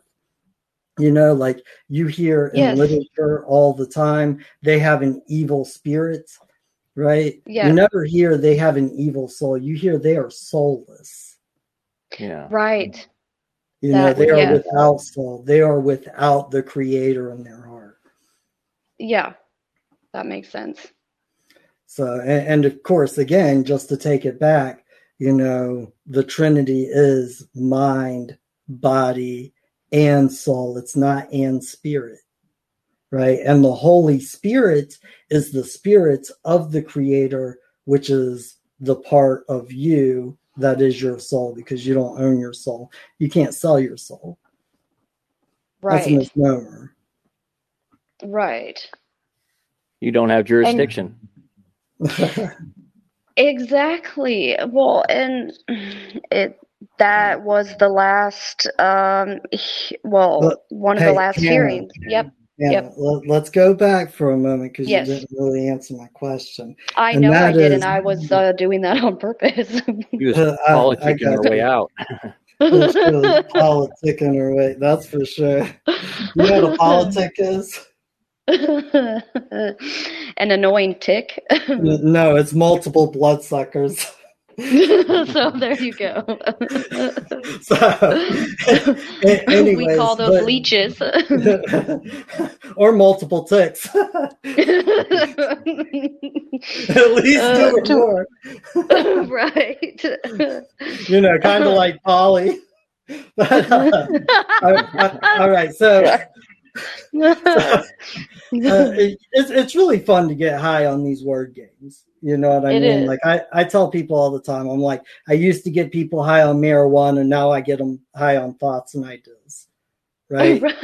It's really not all that different. So, but again, and I don't wish for you to think that, I'm trying to beat up on you here. I'm really trying to teach you something. And in the idea and spirit of that, like, if you wish to give up and just have me give you the answer, yield at any time. But what are some of your different types of persons? Well, first of all, I don't take any of it as beating up and appreciate it. And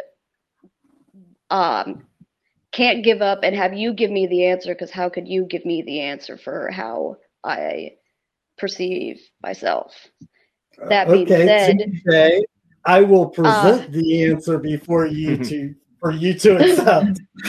Well, because you know what they say about assumptions. You're just making asses of you and me. Well, that's for sure. No, hey, touche. That was really, really good wordplay right there. You got me. You like that? Yeah. Nailed it. I would taking say Monarch's that... catchphrase there. Nailed it. She's been listening. I have, yes. I take notes too. I would think for myself that I have multiple. I wouldn't know how many or to put a number on it, but I do believe that there's different. We've already settled that they're countless, right? Like that you have an unenumerated amount of persons. You have more persons than I could possibly conceive of, and I can state that as a fact. Yes, it is a well-established fact. So then, what was the question? What are some of the different types of persons you may have?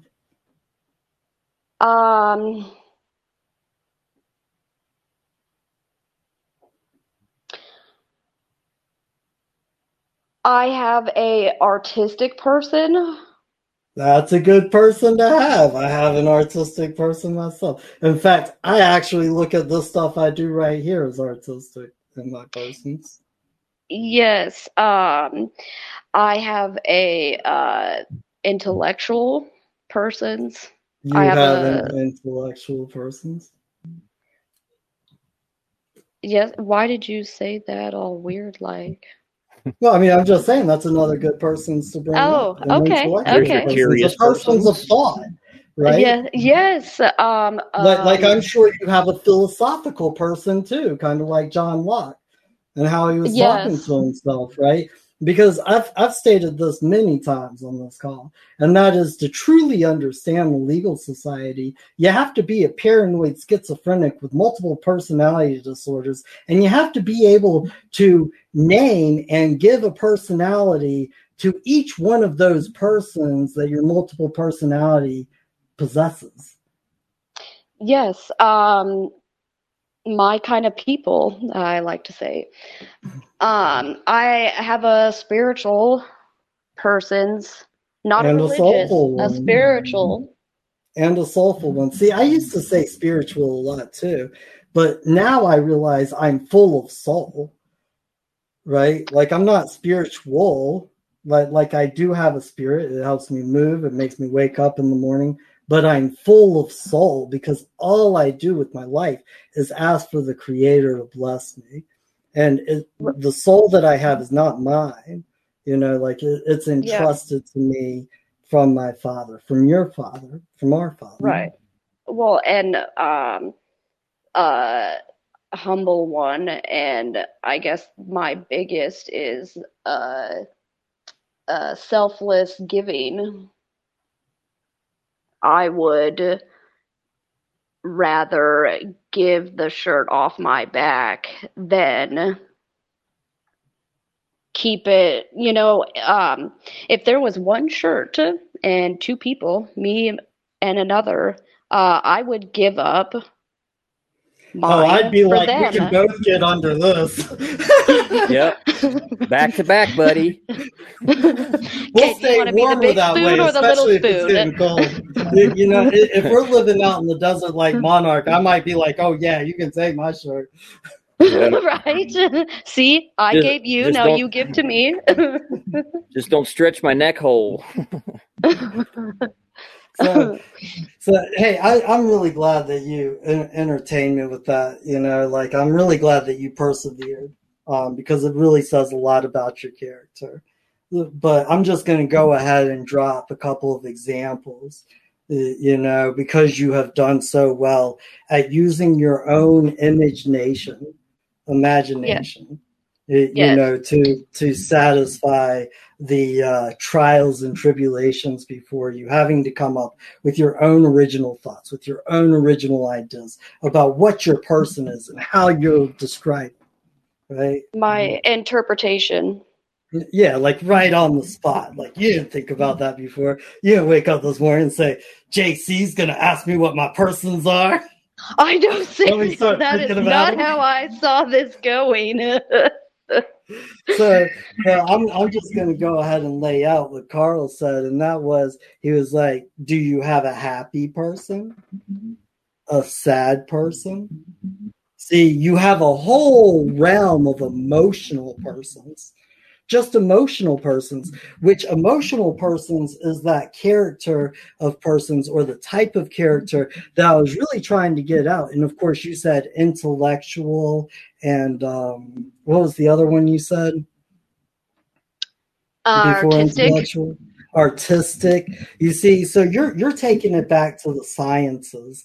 Hey, Monarch, do you mind doing me a favor and looking up the definition of science?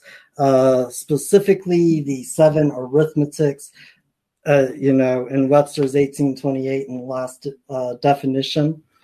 Yeah, Because I'm curious. You're going back to the original science, not the science of Dr. Fauci. Okay. Okay, because I was about to say, you threw out science and I almost just left this call. Yeah, well, see, that's just because everybody people don't know the words they speak.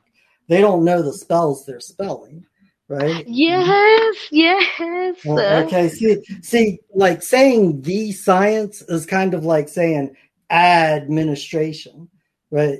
Like ministering or ministration or menstruation, like none of us would be here without menstruation, right? Right. Or Like it'd be ministry. I got physically science. impossible. Yeah, But I'm look at losing the- signal or something. Am I breaking up? No, you're fine. Huh, weird. Okay. You wanted science, you said? The last definition, the 7, whatever, there's 7 of them. There's 5. Let's hear it. There's the 5th one is one of 7 liberal branches of knowledge. Boom.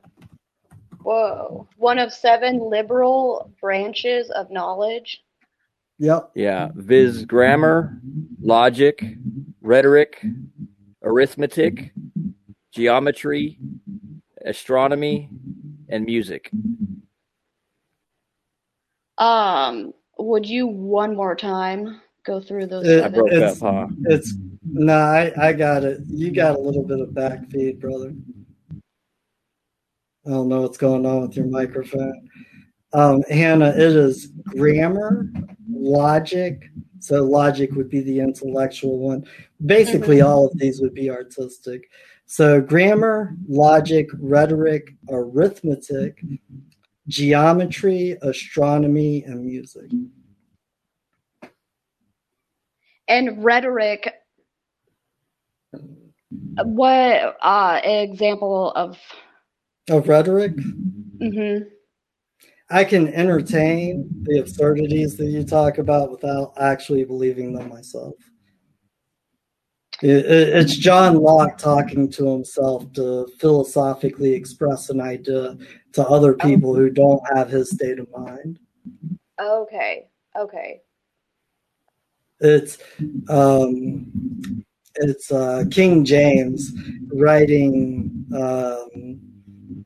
demonology 6 years before he authorized the King James edition of the Bible, where the entire book is literally the same type of philosophical discussion over witchcraft. Yeah. That was That's what it is.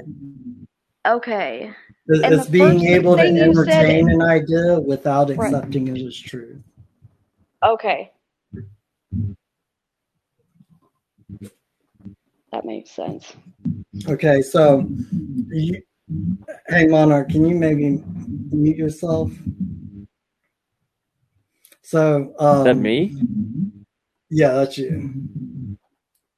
So actually, science. So science. That's where you were going, that with the persons. Yeah, I'm just getting some reverb. So I don't think it was Monarch because he is muted out. I'm just probably going to have to go here in a second. Yeah, well, I mean, what I was getting at is those were the types of persons that you were describing. Okay, but right. Like, you know, so you have your personality person. So like a person literally comes from the word persona, right? Yes. And that could be an easier way of actually recognizing and dealing with the multiple personalities we all have within each other, right? Because the way that I look at myself is that, you know, because I try to embody the spirit of the Heavenly Father, it's not me. Like, I'm not here for myself. I am here to participate in your hallucination. Right. And I am here to be the best participant that I can be while this is going on, as long as I am not violating myself in the process. Right. I'm not here with my own plan or my own direction, I guess. That's, you know, how I feel about it anyways. It's I'm not here on my own personal gain. You know, this is I'm here for something else to assist. Well, I mean, I feel you. It's like the way that I've described free will numerous times is that free will for me is really this simple. And that is, you know, I have the free will of my own free choice to search for my own soul, the soul that the Creator has given me, the soul that fulfills me and feeds me in life. You know, or I can live for myself and be selfish and have my own ideas and try to create my own experience. But through going through those two different like processes and steps, I can go ahead and tell you which one's more comfortable. And that is just giving myself over to the Creator and saying, it's not my life, it's yours. I didn't bless myself. What do you have for me today? No, not what do you have for me today. What can I do for you today? Yes. Yeah. How can I carry your law forward? How can I carry your wishes forward? Because without you, I'm nothing. Right. Do you have a speaker going by chance? Me? Yeah. No, I'm on headphones, but I've been on the same headphones sitting here from the beginning. Yeah, I mean, I don't know what it is, but I honestly think it's from my end because it seems to happen with me more than anyone else. And I don't hear anything. Lucky. I'm sorry. Quit bragging. Well, get better headphones.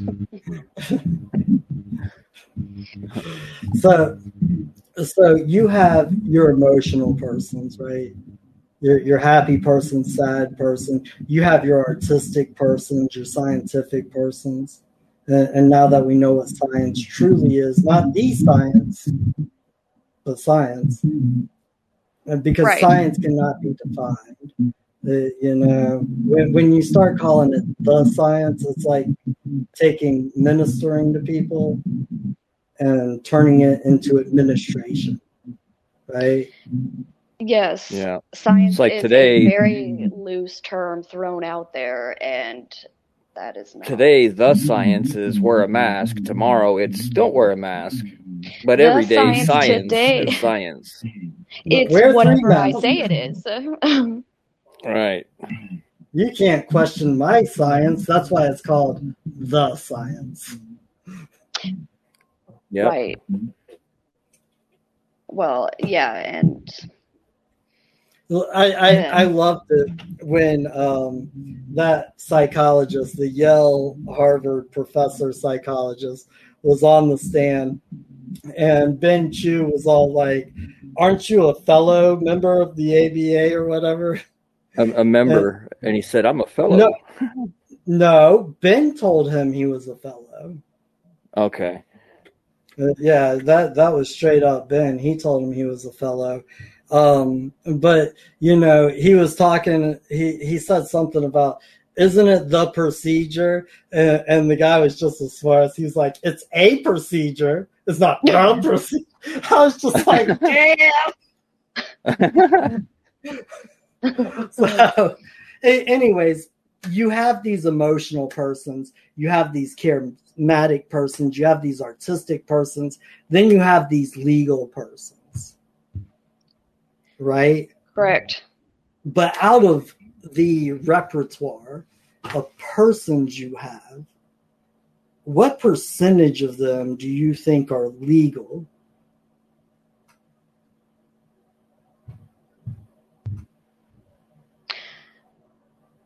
Legal or lawful? Did I say lawful? Did I ask lawful? Oh, damn, no, sir, you did not. Oh, so you must think I'm stupid and I don't know what I'm saying. No, I'm just teasing. Do you understand? Wait, no one has authority over me. Yeah, I know, and it's good for us to be clear, Yeah. But I'm just saying, like, most people come on these shows because they're concerned about their legal persons, right? Right. And out of the repertoire of persons that you possess within you, upon you, beholden for you, how many of those are legal persons? Like, what percentage, if you just had to guess? None, or a 1%, because most of my persons are not the legal statutory persons that society has been Exactly. They're not putting me imagined as. persons, right? No. Like, because for a legal person to exist, the way that they come into existence is through the imagination. So I'm just going to give you a really, really good example, and that is Costco. Like, somebody had to come up with the idea of a club, of a private club membership to save people money called Costco. How clever. Cost. Yeah, Cut the cost. Nailed like, it. We're going to cooperate with you on cutting the cost. It's so clever. And I mean, that's why they're billionaires and I'm still living out of my mom's room over the garage. But, like, they have to imagine the person. They have to create the person. They have to conceive the person. So there are only going to be a limited amount of those persons. And because we have already established that you have an unlimited amount of persons, then I'm going to go ahead and on that basis with you, I'm going to argue that it's not even 1%, right? Because how do you determine 1% of infinity? 1% of infinity is infinity. Right. How can you come up with a number from a numberless? Exactly. And you definitely can't come up with a percentage. You know, and 11 this is the crazy thing about infinite numbers, right? Is because we know that there is a number of infinity. They have a mathematical equation for it. Okay? But then you start to think about it, and you think about the number 1 and the number 2. And then when you add a decimal point, there is an infinite amount of numbers between the two. No pun intended. Touche. You see how it works? You know, because it's all a thought concept. This is what they actually taught in law school when they really taught law. They didn't teach statutes and rules of civil procedure and regulations. They taught how to think and how to write and your own ideas. No, they left how to write all up to you. But what they did teach you is they taught you to persevere. They taught you to do the things that you have done tonight. Question. You have thought for yourself. You have persevered. You have overcome. You would not give up. No, there's no giving up when you No, you're right. see it, there's no, you can't give up. I believe there is a better tomorrow, and see, I don't believe there's a better tomorrow. I know there's a better tomorrow. You know, and even if tomorrow is really, really crappy, I know there's a better tomorrow because I know where I'm going after I leave. This crappy place is way better than here. Exactly. Because here, I'm almost in prison. Like, I can't get outside of my body. Right. This is a temporary meat sack, but it is meat not. suit, not meat sack.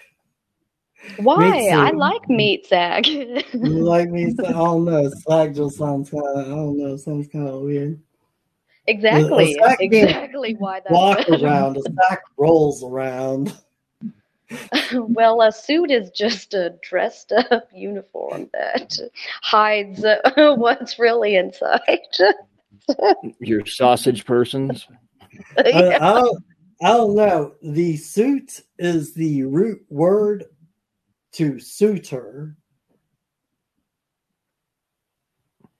Yeah. I wish to think of myself as a suitor. You know, you may wish to think of yourself as a suitress. I don't know. Oh, you think of yourself as a suitor. Anyways, I'm going to think about myself taking my happy booty to bed. Thank you for coming out. I hope you come out next week. I hope everybody who came out tonight comes out next week. It has been an awesome show. The best one that we have held here on Telegram. Well, allegedly. Yes. I mean, come on. Now we're glad you came out, Hannah and Glenn, of course. No, I appreciate Tanisha. I mean, you don't have to bring him next time. You're welcome. Yep. and Sean. Glenn's Sean. Yeah, yes. Sean and I appreciated the knowledge on social compacts, and I would like to get knowledge. Hey, look, all of this is a thought experiment. That's all it is. We are just here trying to figure out who we are in Christ. Right? Yeah. But yes. Yes. And different people of us have different ways of interpreting that.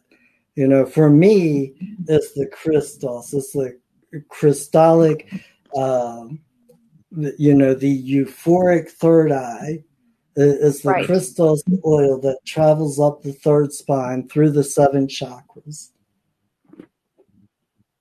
And the To the 75,000 nerve end meridians. To the corona. Right? Right. Are we really going to let this king virus destroy us? Are we, say that again? Are we really going to allow this king virus, this crown virus, to destroy us? No. That's why I'm here, sir. I'm trying to be one of the few to help the many.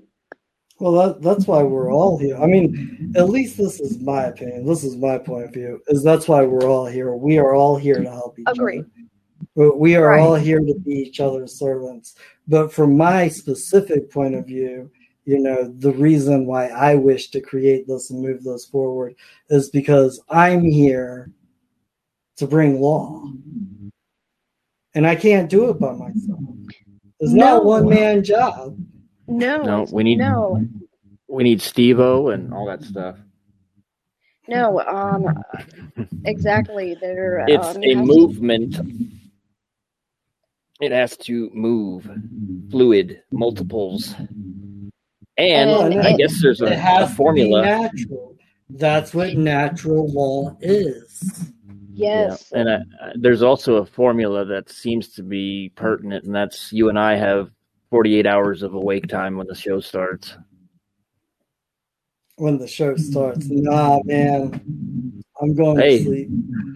This is evidence right here. Next week, we can't sleep again. I'm sorry. Hey, rest. I will. Thank you. Brett. Be blessed, my peoples. All of you. Thank you. Baruch, you, Yaspi. And I will have more law questions next week. Oh, please do. I love questions. I'm absolutely horrible at teaching without questions. Yes, I have a knack for many questions. So, yeah, I mean, I know you said something about having a stupid question, but I'm so for real. Like, as long as you don't know the answer to the question's not stupid. I don't care what anybody else says. I appreciate that. That is the like you've seen me in the videos, right? Yeah. I'm the blondest blonde boy you'll ever meet. I could not believe when I saw your first video. I was, oh, is that who that is speaking? Why? What did you expect? I don't even know what I expected until I saw it, and I was, wait a minute, that's him? Like, I thought I was going to see Yoda or something. I don't know. That's funny. You want to know why that's funny specifically? Yes. Because most people, like the most common response I get from people when they first meet me or see me is, I expected you to be taller. Well, I expected you to be bigger. I expected you to be a little nicer, or you know, I would. I would have nice. So many great reactions or comments back to that if someone said that to me. Oh, I am not nice. No, kind, I am maybe, but not nice. Mark said no. My favorite not. game is Who's the Better Sarcastic Asshole. I mean, hey, I'm always courteous. Oh God. And I'll talk about that story next week because I got called out for not being courteous this afternoon because of the video I just produced. But I was like, nope, I'm still courteous. You were probably just speaking great truths then. It's not my fault you get offended. Turd is the word. Yes. Hey, Hannah, I agree with you. It's not my fault that you get offended. I cannot control you being offended. No. And in fact, you want to know why I never get offended by anybody? Probably the same reason I don't, but yeah, let's hear it. Well, no, let's hear you first. I don't get offended because their opinion is their opinion, and whether they have an opinion about me, that's all up to them. That's how you perceive me. That is below me. I look at myself in See, I'm not different above way, you. and I ain't below you. The only thing I can decide is me. And what I decide is I'm not going to give you the power to control how I feel. Right. Alan Watts does a video talking about that I really loved, about a lady saying she was afraid to die, and he asked her why she was fearful of it, and she said, because I am afraid people will say, oh, she wasn't tough enough, or she just gave up. And he said, that is people's opinion on you that you are accepting. That is not who you are. Yeah, why would you create yourself from other people's imagination? It's like giving them jurisdiction. My exactly imagination could be way not beyond or superior, but on a different level than yours. We're all equal at a different place in time. Anyways, I really do got to go, and I would like to get this audio up because I'm having problems right now. Yeah. But anyways, Hannah, I do have a homework assignment for you if you wish. Yes, I love homework. Okay, I am ready. Okay, Write down your questions. What? Go ahead. I'm expecting her to just bring her questions on the spot, brother. Oh, is that my homework, to write down my questions? No. Just bring your questions, Stewie Spanos. If you want to shoot from the hip, shooting from S Hippo. I've never been one to follow like a 5-year plan, or when it's write your questions down and bring them to the group. Like, but I don't know what questions I'm gonna have. I have an idea, but I don't know what answers I'm gonna have, so we're good. Anyways, here was my actual homework assignment, and that is when you brought up Alan Watts. Alan Watts is a great philosopher, just like Manly P. Hall, just like who's the other one that everybody hates for being a Freemason back in the Civil War? Wrote Morals and Dogma. Okay. Yeah, there was another guru after Alan Watts. I can't remember his name, but yeah, loved his video. But who wrote Morals and Dogma? Oh, he stood up for the slaves in the Civil War.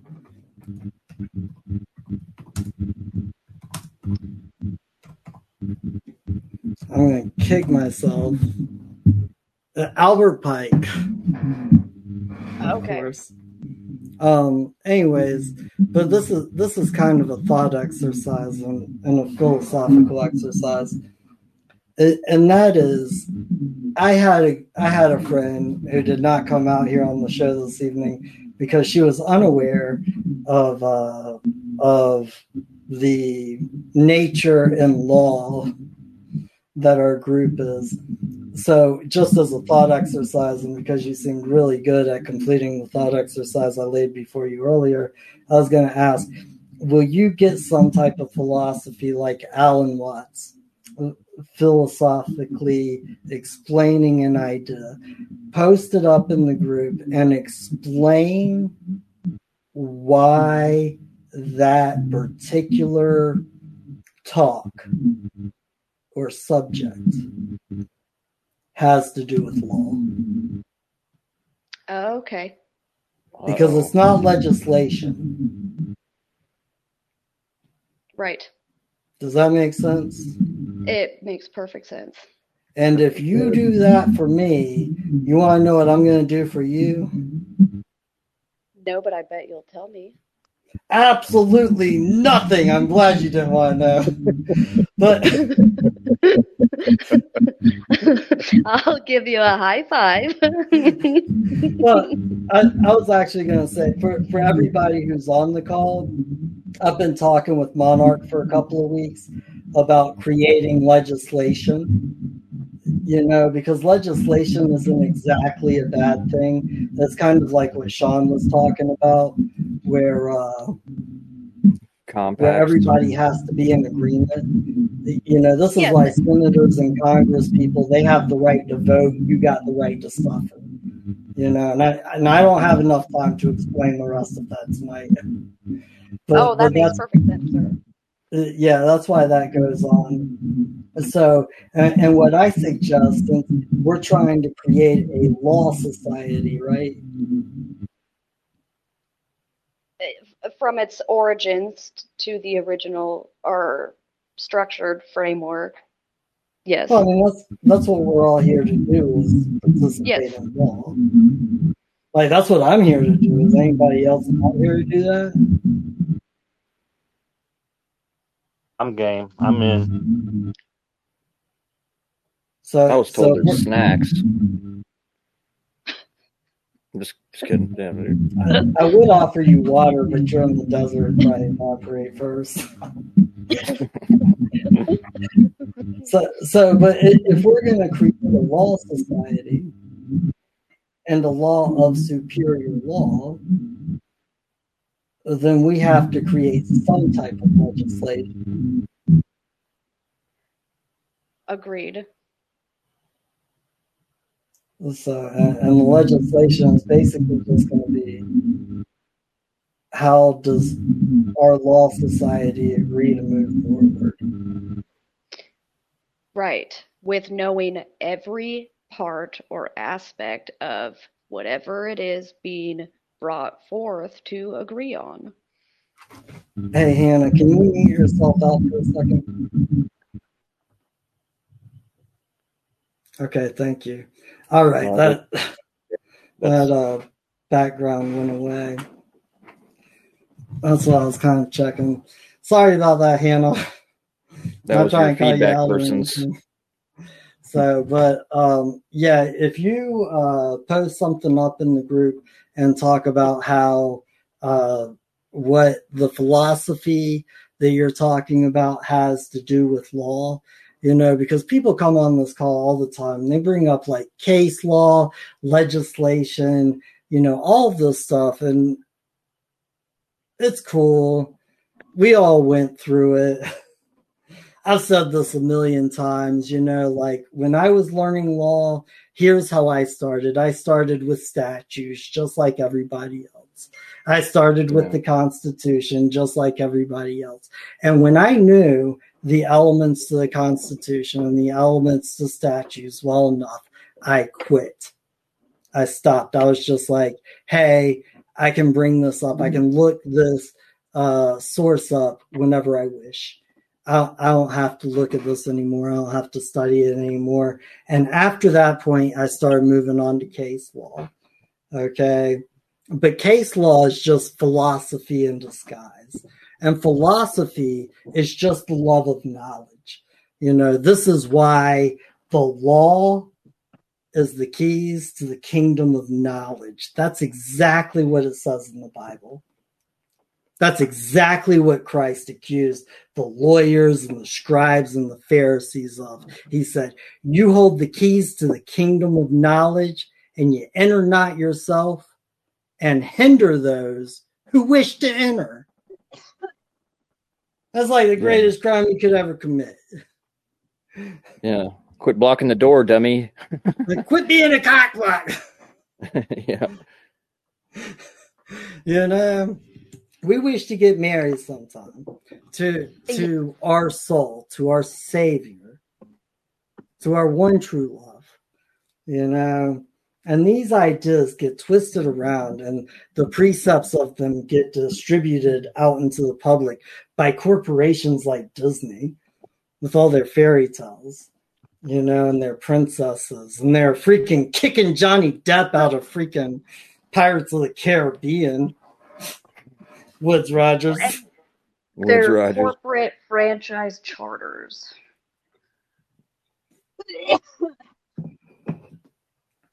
So, if you have the imagination to place philosophy up in our group and philosophically express an idea, because where I was going with that was after reading case law for like 2.5 years, I finally got to the point where I could just take a philosophical position on a case and I could go find every legal resource to back up that philosophical position. And this is why the appellate court won't even freaking address me at all.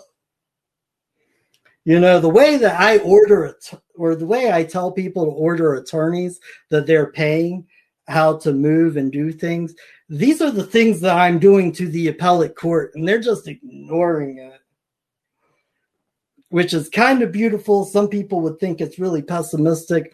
I think it's very awesome, because what I'd really be scared of is them answering and just saying, we don't care about law anymore. Yeah, we're not even hiding it. We're going to just tell you. Well, right. We don't even have a conscience about it anymore. Yeah, right?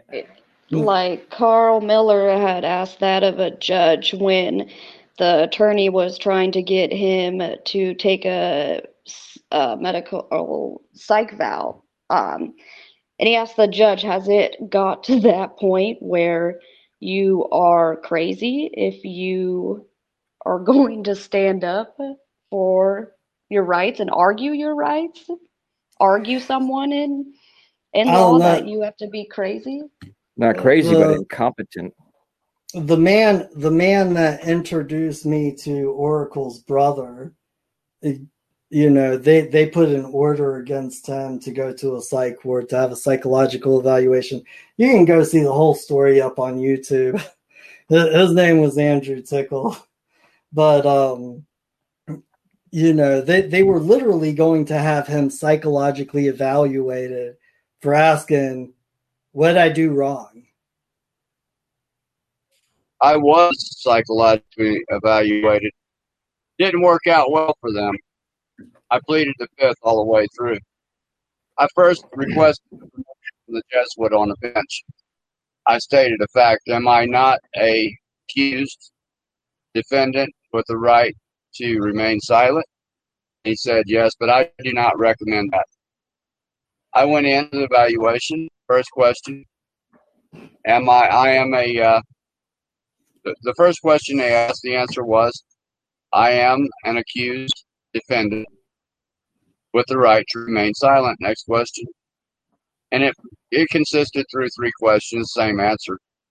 Ended the evaluation, and there was no determination. That was the end of that. We proceeded. Yeah, I mean, I guess I just grew up in a different age, brother, because if the court were dumb enough to send me to a psychological evaluator, I'm just going to say this. They wouldn't do that for the same reason they wouldn't put me in front of a jury. Well, they don't have a their jury. Their army is dwindling, and they don't want to lose more.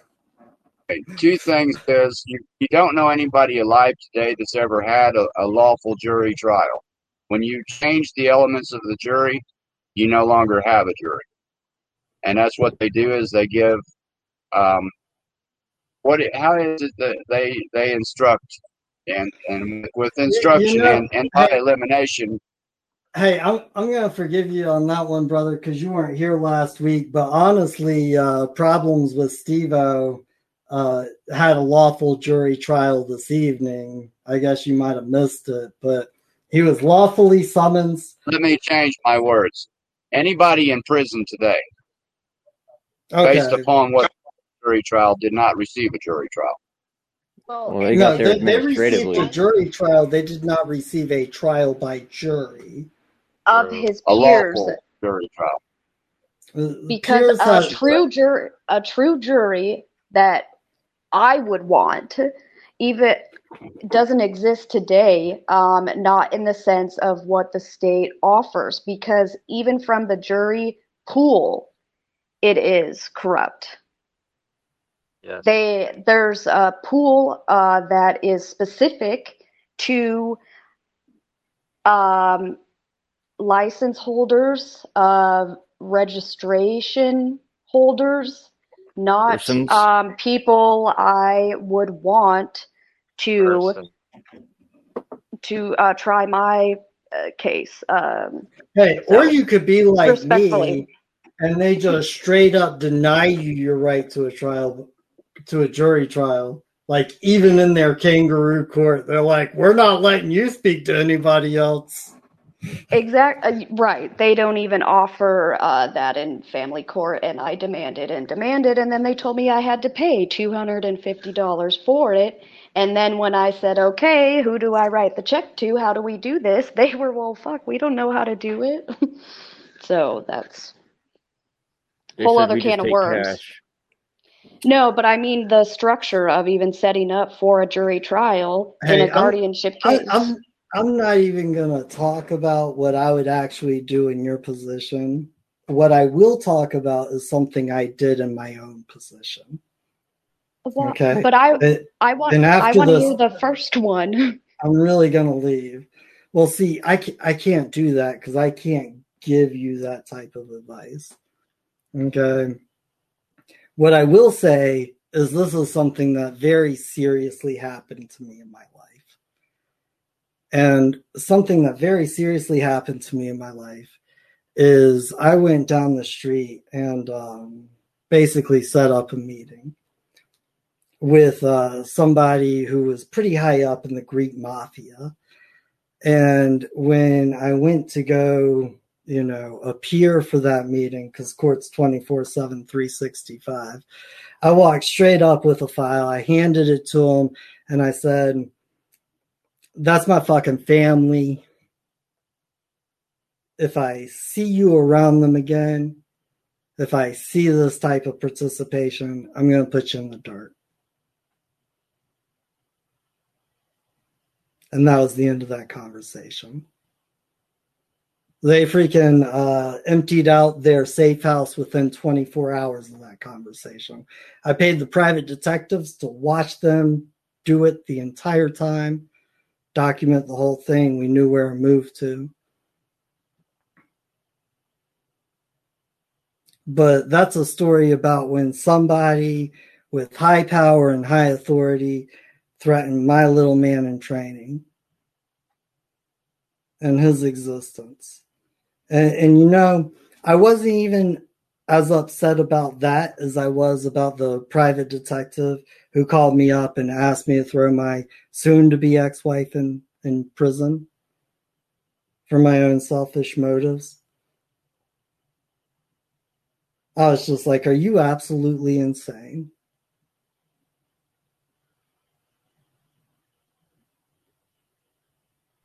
Maybe I threatened the wrong individual.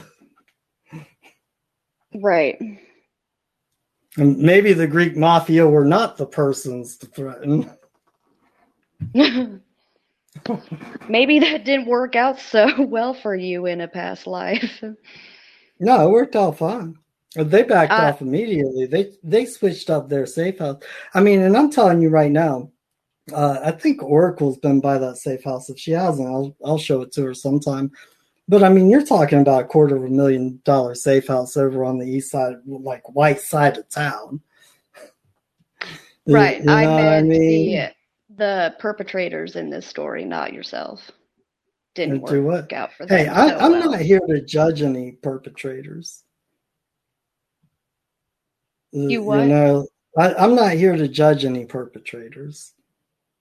Like that's nobody not committed a crime against me. See, the only way that somebody would have committed a crime against me is if they would have continued after I told them to stop it. It's like my son, you know, my man in training, the little man in training, not young man in training anymore, but he got sent home, you know, kind of in trouble, I guess. But he, you know, anyways, these girls were poking at him, touching him, he didn't like it, you know, and then he aggressively got them to stop, which is what got attention. And kind of like the Johnny Depp and Amber Heard, you know, because we teach our children from a very, very young age. And I was like, well, I got your back. You know, in fact, I told him, I was like, do you know what assault is? Well, what's that, Dad? And keep in mind that the way that my son got to sit in the front seat with my dad is that when he was like 8.5 years old, he looked up the statute for South Carolina about the seatbelt laws and sitting in the front seat. And he was like, see, I can do it at 8 years old as long as I'm 65 pounds, Captain. Yes. What you got to say now? What's your next argument? Because I'll go ask my dad for the answer.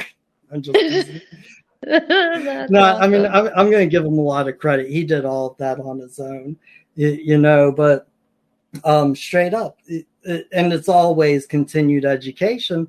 I was like, son, do you know what assault is? And he was like, no, what is it? And I just poke him, you know, poke his knee, poke his belly. I don't know what part of him I poked. But I was like, do you know what assault is yet? He was like, nope, what is it? And I just poke him again. Yes. You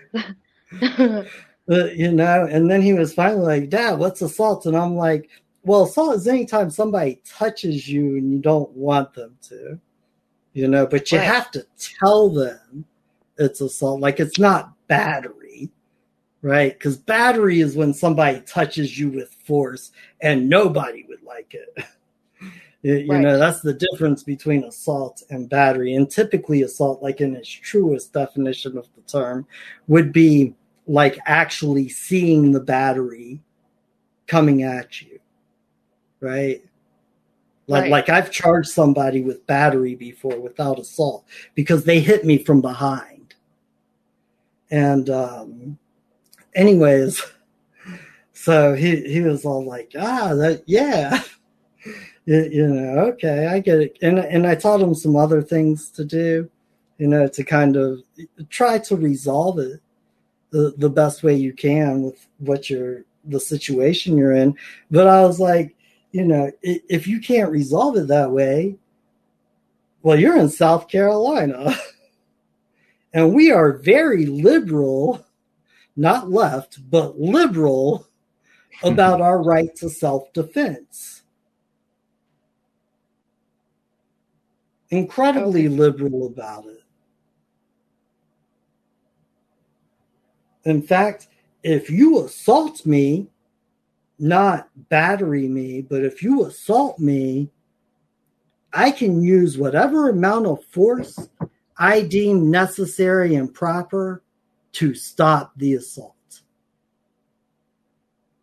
And this is kind of like telling cops, hey, you can search their car with reasonable suspicion.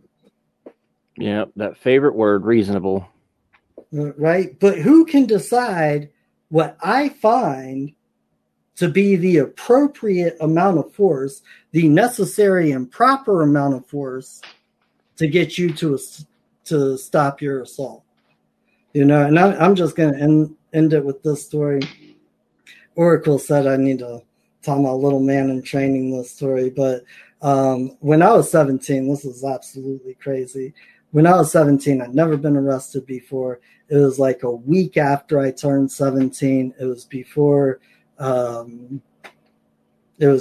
Halloween, because that's when I got arrested. It was awful, you know. So like a couple days after I turned 17, I'm up at work, and I'm 17, so I can actually stay to close down the restaurant instead of having to go home early on a work license or whatever. Anyways, I tell everybody else is getting into a water fight, and I tell everybody, hey, I've had a bad night. I'm not participating. Leave me out of it. And this girl, we kind of been flirting around and stuff, but she comes up and she has all these trays full of water. Well, I just emptied the coffee machine. And I had a cup of really hot water, and she threatened to throw the trays on me, and I threatened to throw the cup on her. And then she actually threw the trays on me, and I actually threw the cup on her. She actually got third-degree burns. Well, you gave her notice. I did. And I waited around for the cops. Okay, they sent a cop out that night because her dad called the police on me. And my manager runs out when I was about to go home. He was like, John, you got to stay here. The cops are on their way. And everybody at the restaurant was on my side. Like every single individual who witnessed what happened, they were all like, well, John told her not to do it. John told all of us that he wasn't in the mood. He didn't feel like having a water fight, for us to just leave him out of it, And so the cop, hearing all of these things, freaking lets me go home that night, right? Like, okay, you're free to go. Great. A week and a half later, I get called up on Halloween. Somebody called me up the other day. They were like, the police department never just calls you up and asks you if you want to be arrested. And I'm like, that's really funny because that's how they typically do it when I get arrested. So the first time I was ever arrested, they called me up on Halloween. I was about to go out with my friends and party all night. I'm not going to add all the details. But they called me up and I'm like, can we do this tomorrow? I'll come get arrested tomorrow. Because they were like, we got this arrest warrant for you. And then we saw the neighborhood you live in. And we figured that we would go ahead and ask you to just come down here before we embarrass you. Or we could just come out there and embarrass you. We can play this game of cops and robbers. It's fun. And I was just like, can we do this tomorrow? Like, I promise you I'll come down there tomorrow. And they're like, oh, yeah, we've been through this rodeo before. We're going to come and get you in 20 minutes. In fact, we got an officer like 2 seconds from your spot right now. Hang up and not be on your way. I dare you. I'm just teasing. I'm embellishing the story a little bit, but not as much as a turd would.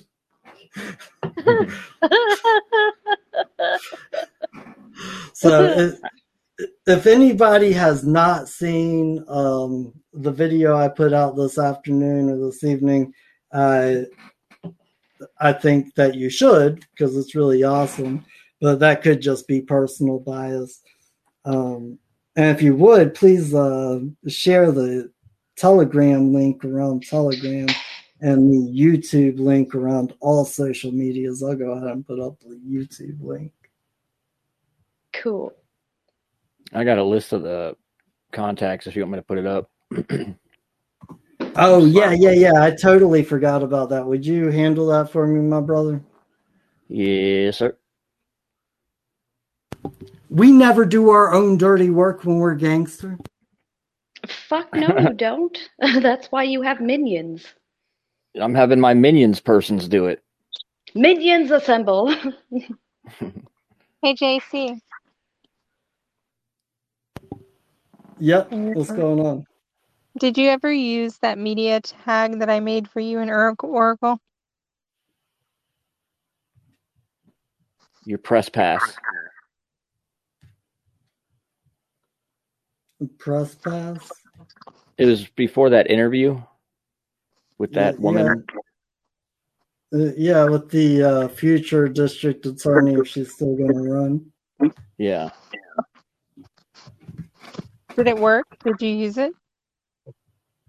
Why wouldn't it work? Right, exactly. I don't know. I was just She was wondering. setting you up. Do you want to know why it wouldn't work? I have no idea why it wouldn't work. If we didn't work it, oh! Didn't know that was coming.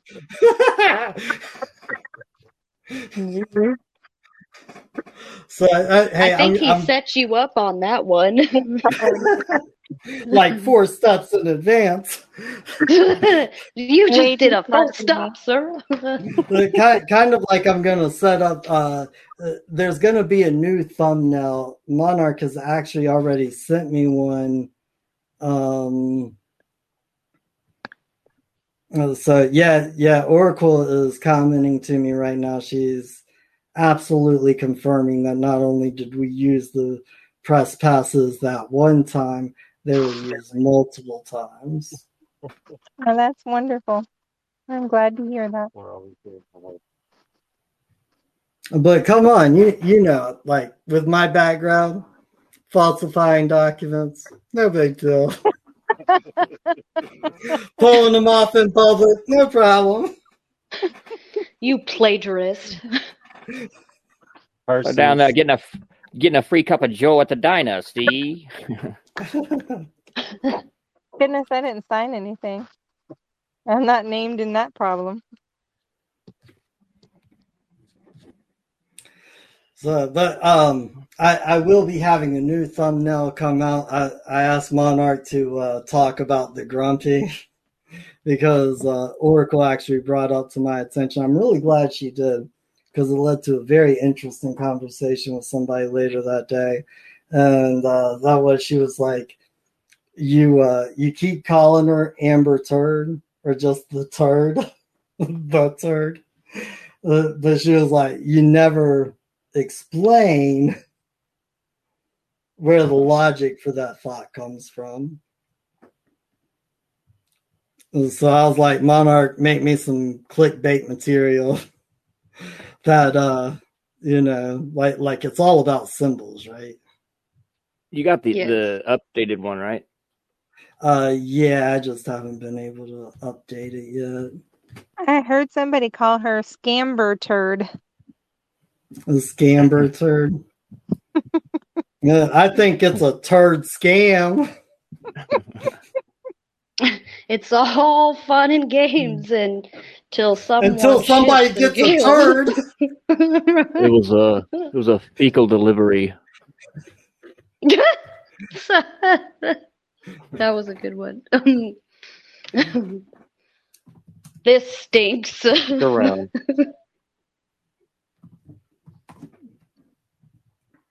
I'm going to upload this new thumbnail while I'm here, and then I really got to go because I do have some computer problems, and I have to get those situate before I call my IT guy in the morning. And when I mean did morning, your computer take a shit? It did. It was bad. It didn't just take a shit. It took a turd. Yeah. It shit on the walls. Another level. Whole nother level. Like I'm for real freaking. Me and my boy were over here. Oracle was generous enough to take us on vacation, which was awesome. And the night before we left, me and my boy were over, and he saw me. I just got a brand new laptop, which is way more powerful than my old desktop. It's freaking awesome. It just has to have a little more RAM. I'm gonna cry. He saw me playing Red Dead Redemption 2, and he was all like, I've heard about this game because, well, it's a freaking awesome game. Anyways, I took him into the computer room, into the office, to show him it on my, new Mac Daddy computer with a 2080 Super and 12 cores at 4 gigahertz. You know, awesome stuff if you're a techie nerd or if you're a content creator for YouTube. And like within 5 minutes of playing, we were sitting down ordering some wings for dinner, and the screen just goes blank and the fans just start revving up.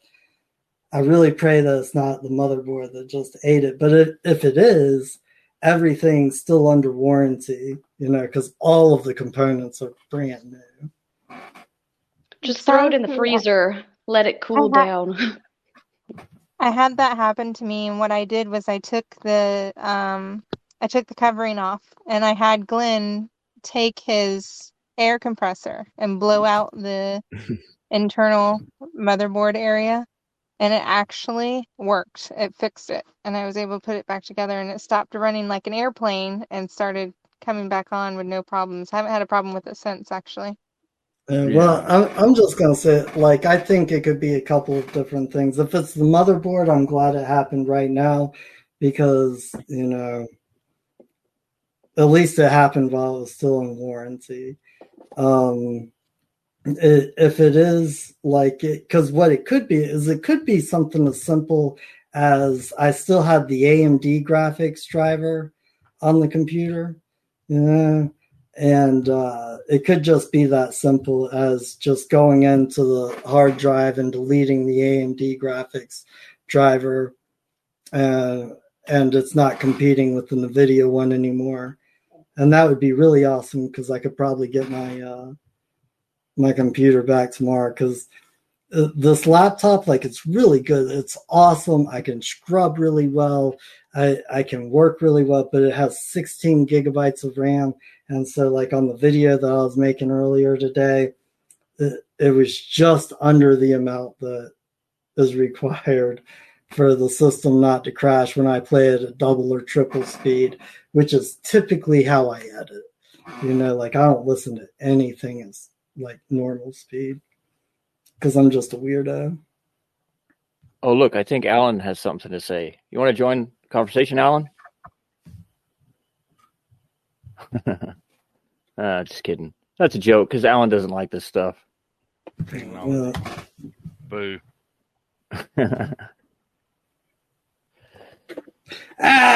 No, delete that. I'm not going to let y'all into my studio.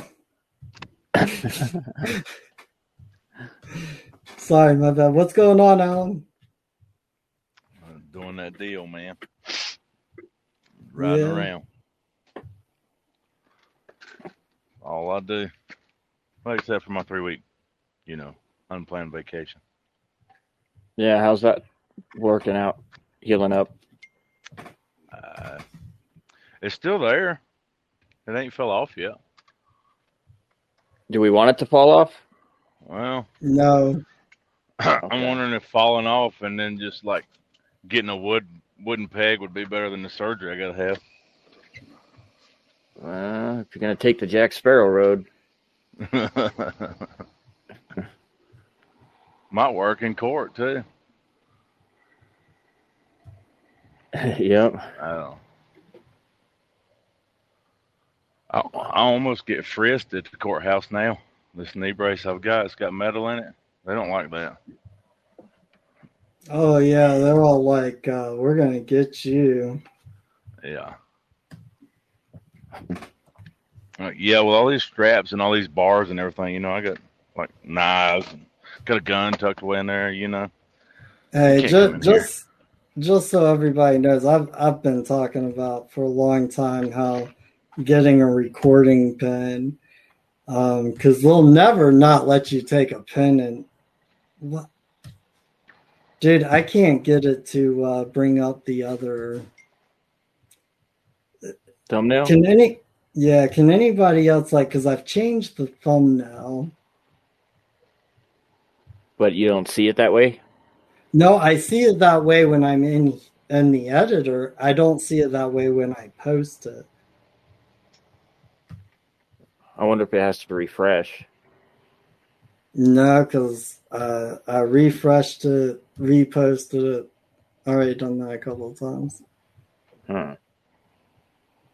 Try hopping onto YouTube and see if you can.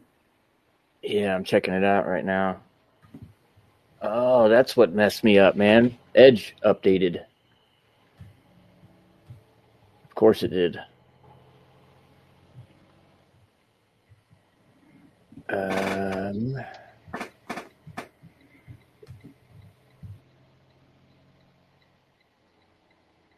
me see. Yep, it's got the new one.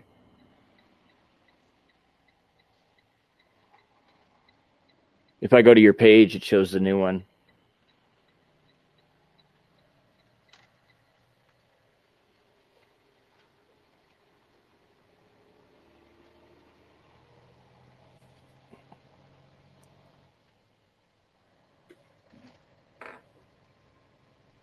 Well, hey, I am out again. Thank you so much, guys. And I will work on my homework.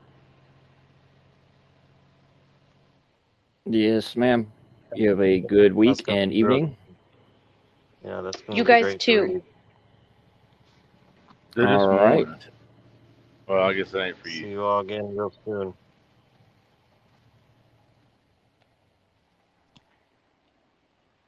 Okay.